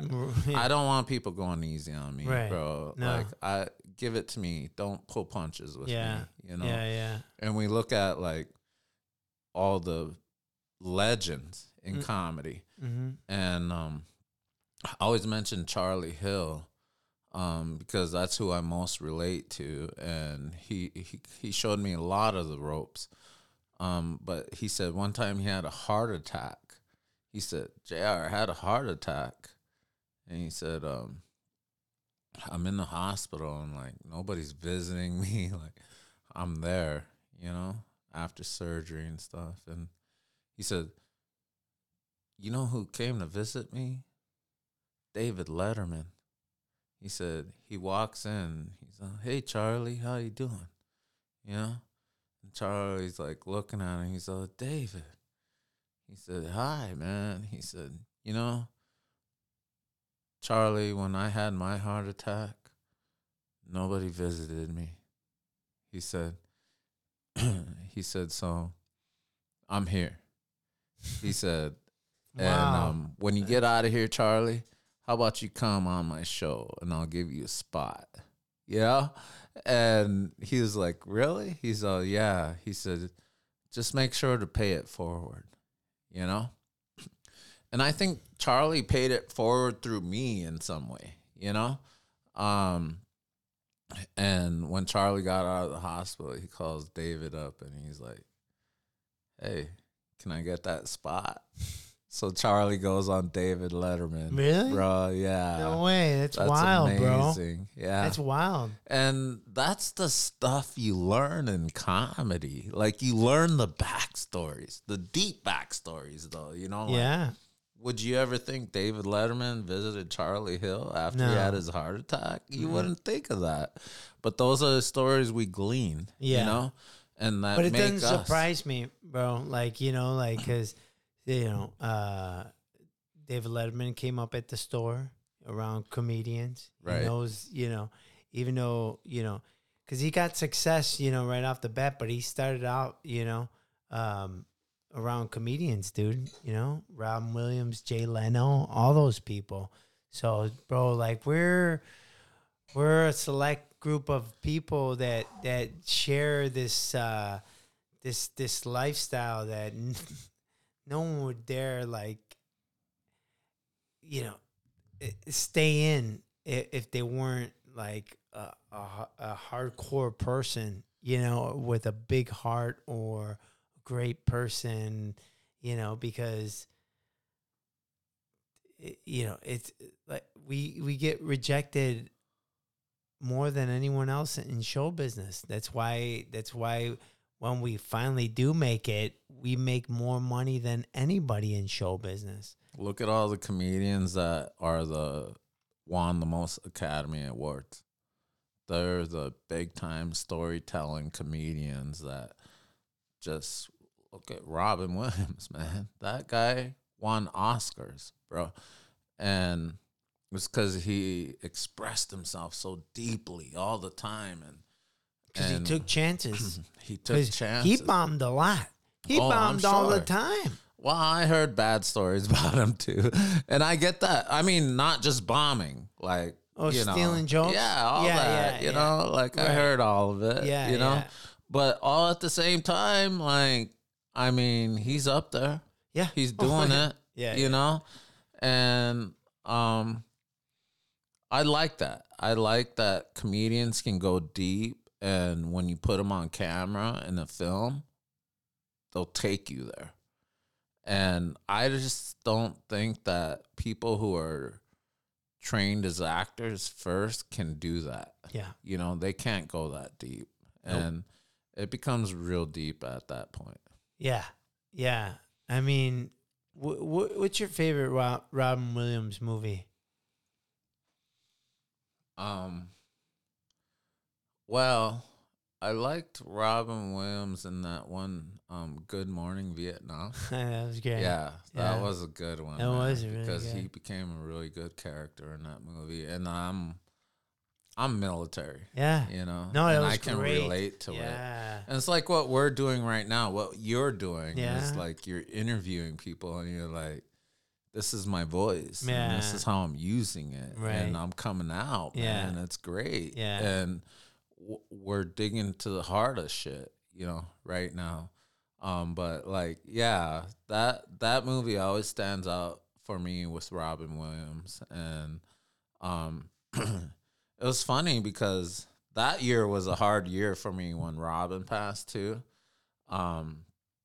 because Joan Rivers died and Charlie Hill, my mentor, died that year. The same year? Yeah, Wow. so it was hard on me. I like. Because Charlie Hill was one of my just best friends. I wish I knew him longer. Yeah. I only got to know him towards the end of his life, but at the peak of my career. And I felt like as a native comedian, he was passing the torch to me on that level. And because we were both on Showtime, at the beginning of your show tonight, you're playing a clip that Charlie Hill was on that show. That was him introducing me. Oh, wow. That was Charlie Hill introducing me. That's wild. The reservation sensation. That's him saying that about me. So Charlie is one of... Was he the host of that show? Yeah. Oh, okay. Yeah, because he's like the native godfather of comedy. Oh, wow. So... And he was like best friends with Richard Pryor? Yeah. That's wild, dude. Yeah. I mean, I have so many memories of him telling me about him and Richard, you know? And it's so cool just to be around. I would walk around the Comedy Store with him, and he would show me every picture on the wall and have a story about every picture, right? I bet. Right? Yeah. And I remember me and Charlie went down to Mel's on Sunset, right? Mel's Diner. Yeah, and of course. we sat at the back table. Like, you go in, you take a right, and all the way in the back by the bathroom, you take a right in the corner back there. Yeah. He said, this is where me and Richard Pryor always sat after our shows. Wow. We come here and we always sit here. So me and Charlie are sitting there. And Charlie said to me, didn't you have a brother who passed away? And I said, yeah. He said, my brother just passed away, Floyd Westerman. Do you know him? And I said, yeah. He said, that's my brother. He just passed away. Floyd Westerman was the Indian guy on The Doors, the movie. You know? Really? Remember in the Vision, the old Indian man? What, Val Kilmer? Yeah. That was Floyd Westerman, the Indian guy in Val Kilmer's Vision. Iconic actor. Yeah. And he said, that's my brother. He said he just passed away too. We're having this moment across the table, and he's like, he said, now you're my brother. Oh, damn. And we just like shook on it. Damn. So it was deep, wild. bro. Like, That's- so I know I'm like, yeah, he's my mentor, but we had moments like that that were deep, like where I really felt like he knew he was going at some point. So he was trying to pass like it? really pass it. Yeah, you know? right on. And so I'm not really honoring that right now. Well, pandemic, that's a good excuse.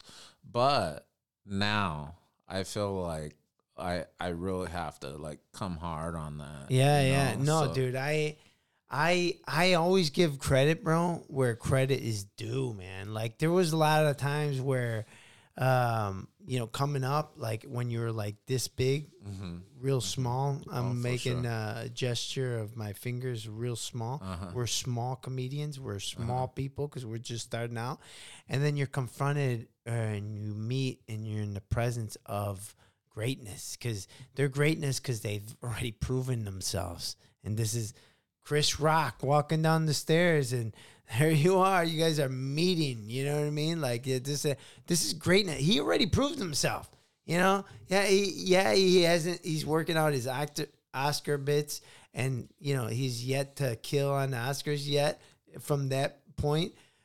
But he already made Bigger and Blacker. He made like all these legendary specials already. He proved himself already. He didn't need to do it. What he was doing was like icing on top of all the stuff he already did. You know what I mean? Kind of like your mentor. You know what I mean? He already proved himself. He was friends with Richard Pryor. He was a legend of legends, and he was giving back. And that's a wild and great thing, dude. And I never take that for granted. I know, and see a lot of stand-ups, they do that, bro. They pass it on, man, because they know how hard it is to be a stand-up, and for them to be at the bar with another stand-up comedian, that's where they want to be, even if he's an open micer, because guess what? He's got stuff to share with that guy. Yeah. One thing about Charlie and after I got to know him, I was touring, so I was like this big shot too on my own level, you know. So I had my thing going on, but like Charlie recognized that, and he's like, this guy, this guy is fight, and that's the word right there is fight. I said the theme of the show is don't ever give up, right? And when I see Charlie, I saw him back at his home in Wisconsin. He's Oneida, and his dad was a big time like organizer for the tribe and a leader, and people looked up to Charlie Hill's dad, right? I think his name was Norbert Hill. I hope I didn't mess that up, but really I think his name is Norbert Hill. And got his sons into boxing. So we're talking about fight, right?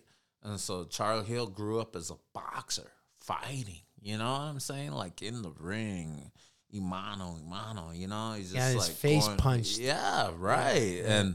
And so, but his dad gave him that, and his brother, and so when he comes to me and he's like teaching me these things about don't ever give up and stuff, like he's just hitting hard on it, and I look at that and I'm just like, man, like you have to literally, like at some point in your life, you have to be fighting. You have to have fight in you. You have to know what taking on an enemy is about. Like, and maybe in stand-up, maybe a lot of us did. Maybe a lot of us got picked on. Maybe a lot of us were getting punked as we were growing up. And we had to fight back. And we had to fight and literally punch people, you know? Wow.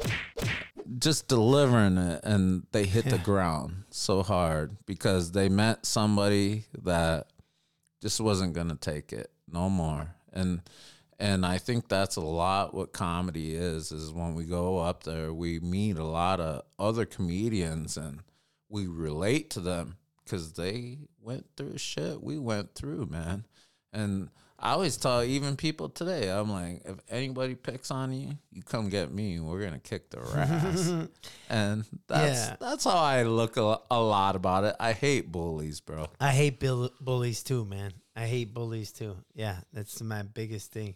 But I think a lot the kinship that us stand-up comedians have is that we've been hit plenty of times. When you bomb, you're getting hit by whoever's in that room. That's right. So if there's 500 people in that room and you bomb, you have to face them. 500 people hitting you in the face. You're not funny. You're not funny. You're not funny. Right. You're not making us laugh. You're not funny. So the respect that we have for each other is because we've been hit in the face. We know we've all bombed and it hurts, but we've got back on stage. Right. We got back on stage. And that's very admirable, you know. It's for a guy to bomb and like how you did on your first time. The first time I got on stage, it was so important that I crushed because I felt like if I didn't, I wasn't meant for this. So I respect you even more for getting on that stage the first time, bombing, and then still doing it. Because the first time I did it, I did well, you know, and that doesn't mean anything. That happens. Like sometimes the first time, the third time, it doesn't matter. Like it, you know, I got lucky or whatever, but, you know, I also took a class and I prepared, you know, my 7 minutes and I filled the room with a bunch of people that knew me. So that could have contributed to that for sure. But that's smart.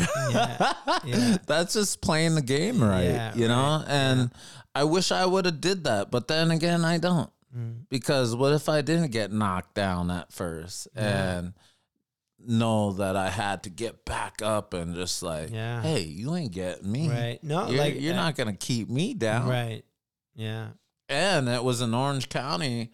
They're all white. Right. They're all blonde hair, blue-eyed, German, Right. American It people. hurts even more. You Yeah, motherfuckers. yeah. You're getting back in your BMW, motherfuckers, after not laughing at my jokes, going back to your fucking mansion. And the best part is coming back 6 months later and fucking killing it, like as a rook. Yeah. You know? Yeah. And I was so rookie back then,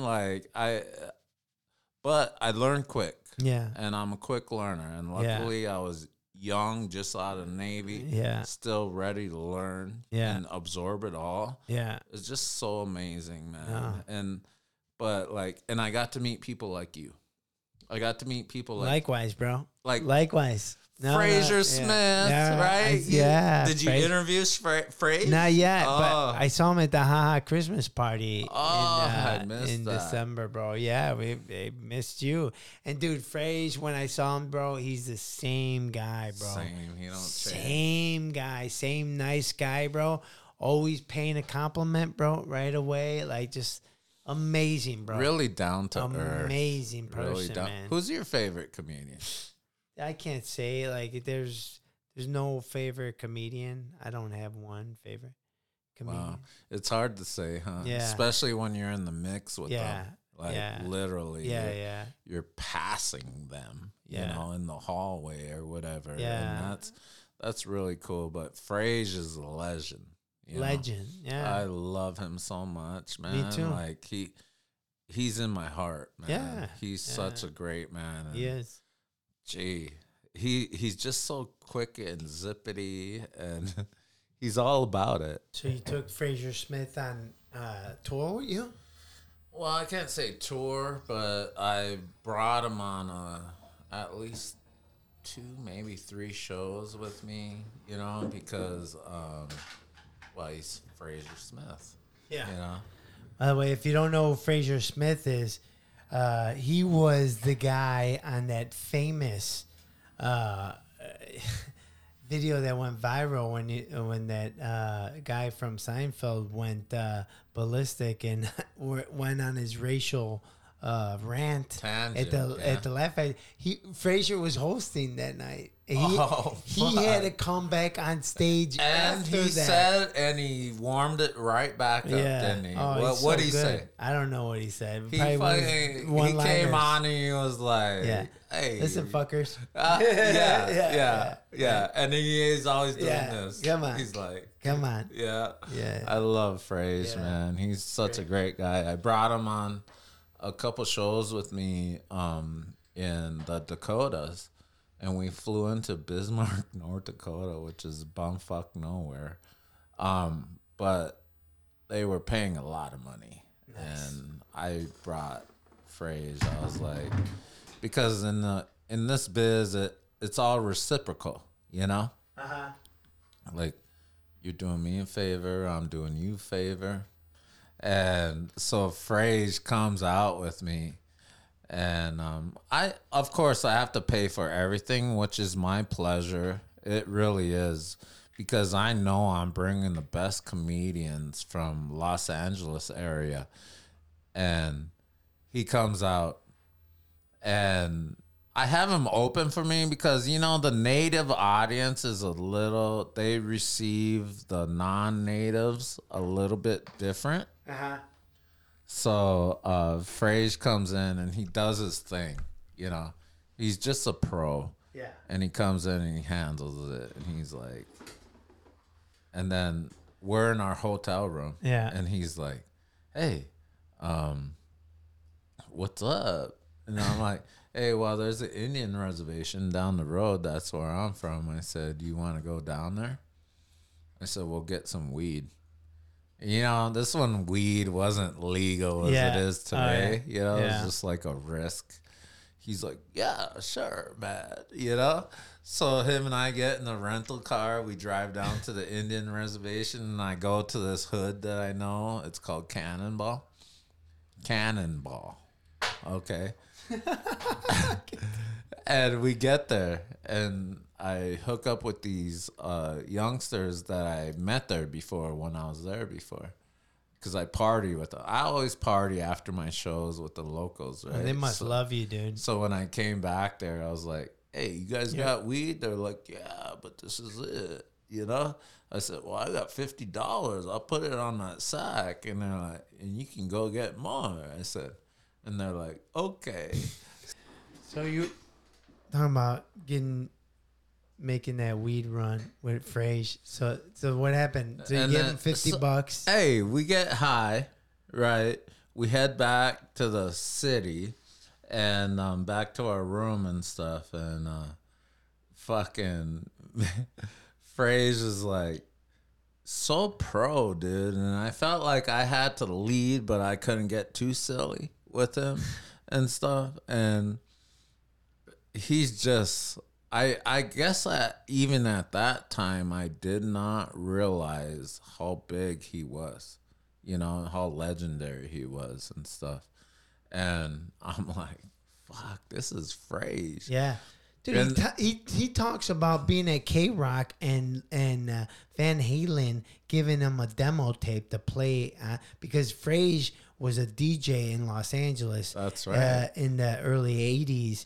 And that's when DJs were rock stars because they had they're the power. gatekeepers. Yeah, they were the gatekeepers. Yeah, and that's who I realized this guy was, you know. I mean, that's not why I brought him with me. I was just like, this funny. is Frage. And he's a great dude. And I want to, I appreciate him, you know. It's just like, I appreciate you, you appreciate me. Yeah. And hey, let's not stroke our cocks. Let's not start sucking each other's dicks just yet.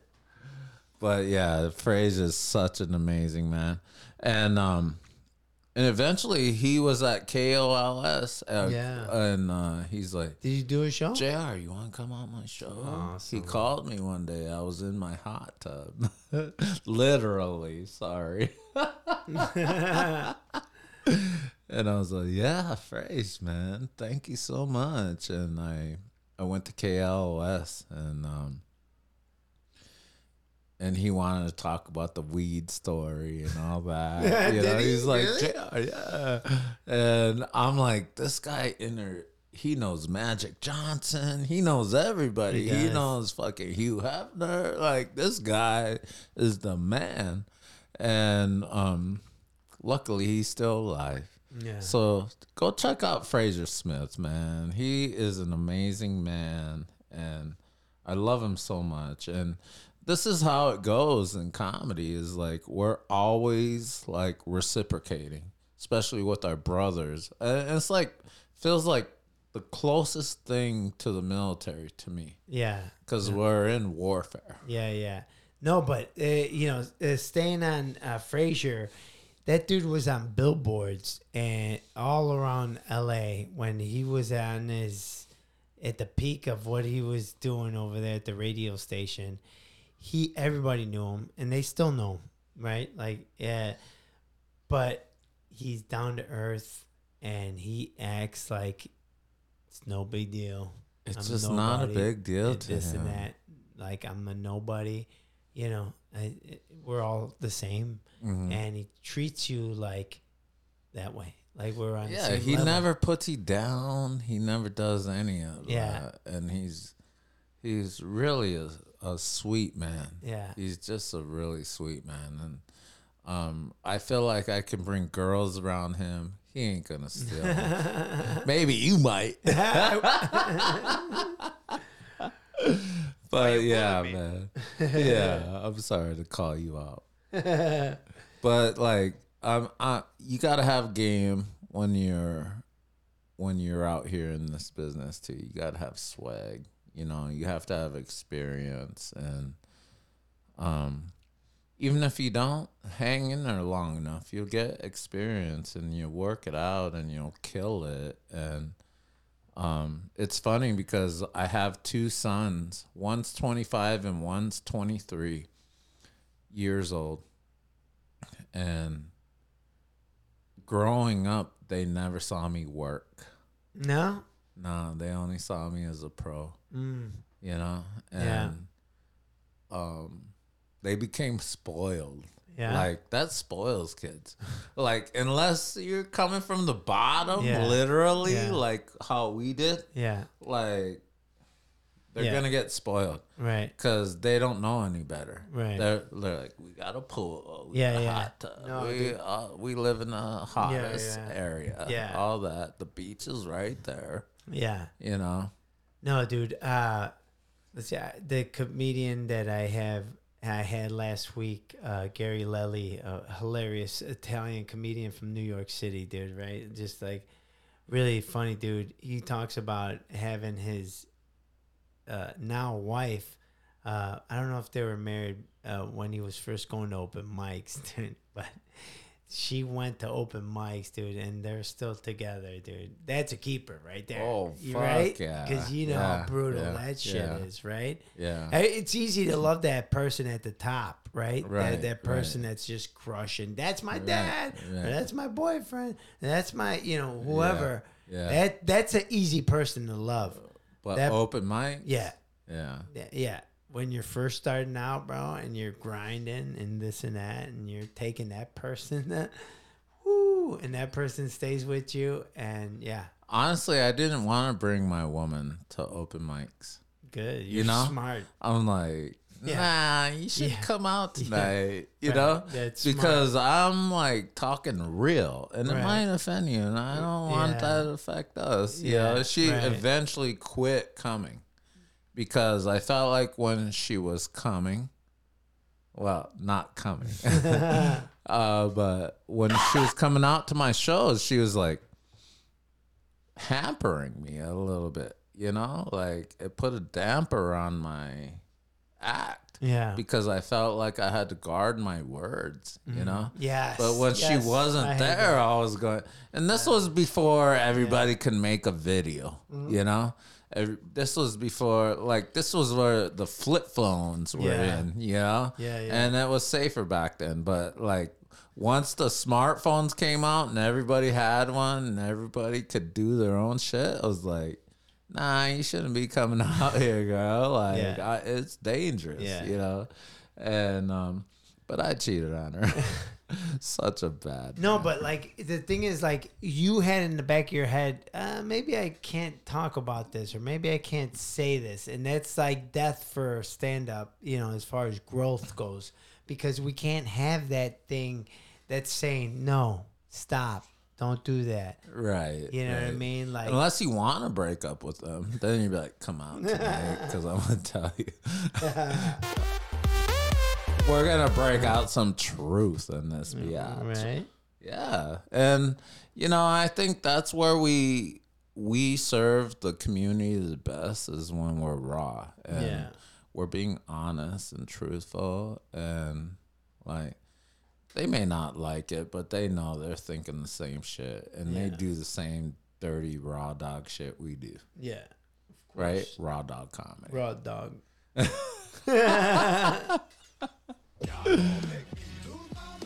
Up. Yeah, don't do that. Don't make me lose my mind. Yeah, so we covered a lot, man. And you know what? Like, I'm into sports. I'm very competitive. Yeah. I coached. I coached my kids. Yeah? What do they play? Football, basketball, Nice. baseball. Oh, really? All the Wow. good sports, Yeah, yeah. Yeah, yeah. And I'm a Dodger fan. Cause you got good genes, bro. You're built like a tank, bro. You got shoulders like a fucking bulldog over here. Oh, wow, man. But you're in good shape. Not during the pandemic, bro. It's all been fucking Nah, Jack man. You- Daniels. you Gentleman must be Jack. working I out, was. When you though. knew me like at the haha, I was Jack. Nah, even today, Nah, if not they look today. in the camera, they Nah. could see like this. Nope. This fool's ripped. Nope. Nah, I got a kegger. I'm not the guy I was. I'm not today. even proud of it. Yeah. Like I'm like, before I come back out, I gotta look like Eric. Right. Yeah, right. Yeah, Do it. Come on. Come on. Do it now. do it. Fucking, did you ever see that? I don't know if there was a meme about Schwarzenegger where he's all saggy. Nice. Yeah. I'm like, that Just guy makes was me my laugh hero. thinking of it. Yeah. No, mine too. Yeah. I like working out though. It's bad when your joints get bad though. Yeah, exactly. That's Are why your joints getting bad? my back a little bit if I don't take care of it, you know, or I eat like some like crazy gluten shit, you know. Nah. But your joints, dude, that's what I learned like getting older, bro. That's why I'm happy. Some people got knee problems or like elbow I got problems. knee. Oh, you do? Yeah.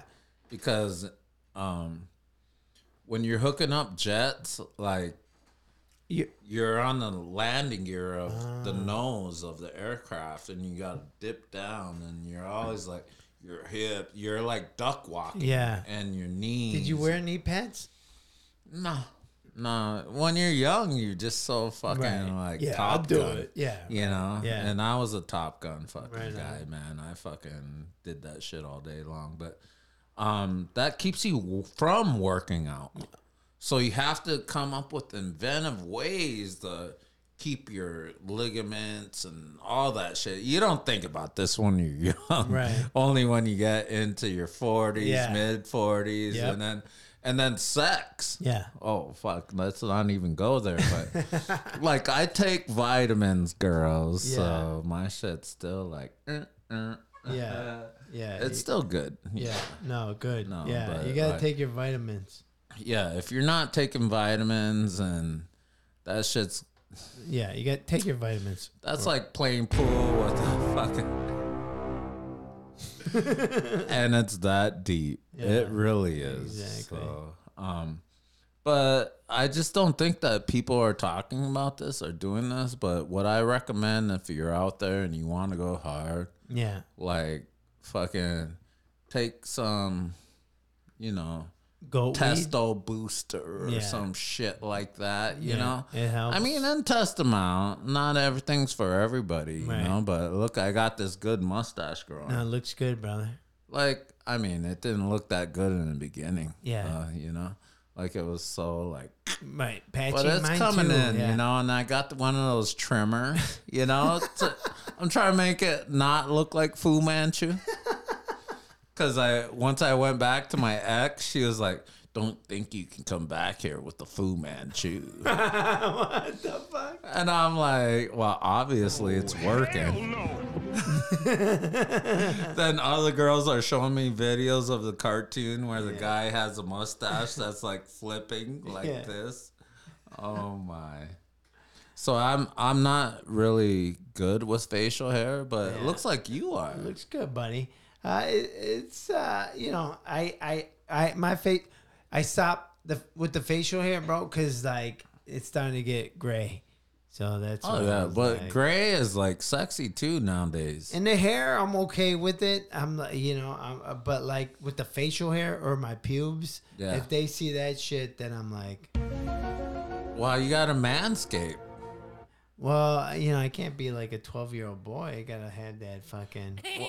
Well, you know, one yeah, time yeah. some girl was sucking my dick a long time ago. Oh, nice. And my pubes were like fucking 10 inches long. Like you could braid them. Like they had cornrows. Oh, come on, man. Oh, yeah. And she's like, you got to shave that. She's like, you need to trim that. Oh, man. And I was like, oh, it's all getting in the way, you know? Yeah. But, yeah, today I'm manscaping. I like it that girls do that too, you know? Yeah. They I like. womanscape. I'm old school, man. I need like an old school '70s bush. You know what I mean? Oh, yeah. Pretty much a couple of the girls I've been with lately are not ashamed of growing their bushes. They're just like, hey, I don't give a fuck. Yeah, It's a I like that. pandemic. Yeah, man. right? It's a I'm pandemic. lonely, and so are Rise, you. motherfucker. And then you land right in it like a big fluffy bush. And I like big fluffy bushes. I can understand the porn, the Playboy back in the 70s, 60s, where they're just like full on. Yeah. And that's how you know the carpet match Yeah. the drapes. Yeah. Absolutely. That's amazing. My mom and my grandma, they told me you can't go out with white girls. No. They never told you that? No. You can't go out with white girls? And I guess that's racism, right? Yeah. Because they're like, because they're going to dilute your blood. You're full blood. And I am full blood. Yeah. So any girls out there want some full blood, here I am. But Where I was can they like, find no, you, fuck JR? that. I'm like, fuck that, you know? Like, Yeah. I don't want to go out with Indian girls, man. You know, I want to go out with white girls. Yeah. And that's what I did. Nice. And white girls and Asians and Singapore. I got kicked out of Singapore. You did? Yeah, I can't go back there. What happened? Well, you know. What the fuck was that? It was just because, like, minor implications. It was at this moment that he knew. He fucked up. Yeah, it was one of those moments, and I'm glad I can't go back there. Why you bully me? Well, I had a lot of good times over there, you know, like in Singapore, like with many women. Many. It's just like, that's how the country rolls, like. Give your meat a good old rub. Yeah, boy. And that's what we did. We did a lot of that. Give your meat a good old rub. And you girls out there, you're just letting these guys go down on you, and you're letting them do that to you, and you're just letting them raw dog you and stuff like that. But these girls aren't. Seriously. They're pros. Seriously. They'll take your dick. Yeah. They'll like wash it, scrub it, soap it up, all that, and then put a condom on you. So pro. Yeah. And I think they're certified. Yeah. God bless them. Yes. I love them. And you got to tip them good. Yeah. So they'll keep, you know, doing a service to the community. So, hey, we're getting a little bit deep here. Yeah. We're going deep. But a lot of these. One time I pulled into Australia. Yeah.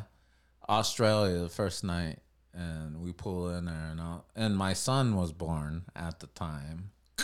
What a dick, right? Cock blocker.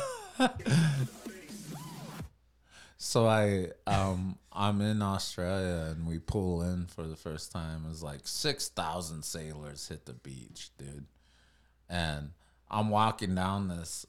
I'm at the casino, right? I'm walking down this hallway. I come out of the casino. I'm like, people are losing money. Fuck that. I'm not about that. I'm trying to get laid, right? Yeah. I come down the hallway. I see 3 of the hottest blondes walking towards me. They're like, tight skirts, mini skirts, high heels. Ooh, all looking good. And I'm like, hey, ladies. I'm like, you want to party? They're like, ah. Dude, I have 3 women, boom, under my arm. I'm walking in the club like this. 3 girls. Right?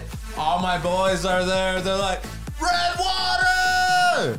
Oh, wow! All of a sudden, I'm the hottest fucking dude. All these girls are like so fucking like into it. And they're like, ooh! And then my boys start buying them drinks because I can't do all that, you know? And then I partied with those 3 girls for a whole fucking week. They took me all over Australia to all the best clubs, parties, all that. I even met their boyfriends. 3 boyfriends one morning. And they're like, hey, who are you? I introduced myself. They introduced. They're like, we're going fishing. I'm like, yeah, I'll be fishing tonight with your girlfriend. They were so mad when we left. Oh, dude. Yeah, I got a lot of those stories, but then you get older. Yeah. And then you're looking for that one special Pussy. Ooh, that one that fits though, Pussy. you know? Like a ring. Pussy. just slide it on, and you're like, that's the shit right there. I hear you, bro. That's all about that, you know. Yeah. Like when That's it what comes make down that to world it, turn, right? yeah, you know, like seriously, there is a woman out there. Like, I'll find her. She's out there somewhere. Yeah, there's plenty of women out there. JR, you're gonna find them all. I think I found them all. No, there's more. They're all having married kids. now. They all have kids now. Yeah. They're like, we weren't gonna wait for you, JR. So, and if you find one, like, keep her. Yeah, Yeah, that good one. that's the main thing. I found her. I think Cheers. you did. Thank you, brother. So And I good thank to see you, brother. You are a legend You're a legend, in bro. your own right. You brought me out to the Workaholics house. Yeah. Oh yeah. You put me on stage. Yeah, there, buddy. Dude. That Yes, was I did. so Well, fucking that's- cool. I didn't even fucking expect that. That's where this podcast comes from, because this is a podcast that was a comedic podcast that I was having out of the Workaholics house. And I've been to a party at your house before you were so, you know. Yeah, exactly. Yeah. When I had my own house, and yeah, I was like, who the I fuck was is loving this it, guy? doing it. Hell yeah. Yeah, man, this guy is so I'm coming up sexy. to the stage, loving it, doing it, hell yeah. With looks that kill and dress to thrill. Feast your eyes on this sexy little lady, hell yeah. Come on, girl, do it. Do it. Hell Yeah, Erica Legria. Fucking A, bro. Yeah, brother. I'm so glad I know you in all my life. Same And here, brother. I feel like today we're going to get on. We're going to get rocking it. We're going to own all these motherfuckers. Dude, why Let's not? do it. Let's do it. Because we could do it. We can. And it's all about doing it. It is all about doing And it. don't ever give up, Nick. Don't ever give up. That's Do right. it! Do it! Come on! Come on! Do it now! I got one show booked this year up in Seattle. So, you know, I didn't drop my prices, dude. Nice. I stuck to the guns. You know? Fuck yeah. Because I remember, here's another gem, okay? What? I For dropped- all the up and comers out there that are listening. and they're like, rookies. fucking maybe JR has one more gem for us. And this is it. And I learned this from Adam Beach. You know Adam Beach? Sounds familiar. He's the Indian guy on Joe Dirt selling Okay. fireworks. Remember that guy with the I didn't see the movie. dark rim glasses? He has I'm sure like, I've seen it. braids, and he's selling fireworks at a stand on the side of the road. And Joe Dirt, he comes up, he's like, buys fireworks from him, Yeah. like sparklers and the snakes and stuff like that. Adam Beach once told me, he was like, because I brought him on tour with me because he's famous. And he's like, JR, just remember, here's the gem. Get what you're worth. Make sure to get what you're worth. Basically, don't undersell yourself. That's right. If you're worth 5, 10, 12, 20,000 per night, get that. Yeah, and so do I. Here's one last gem. And I really appreciate you for bringing me here.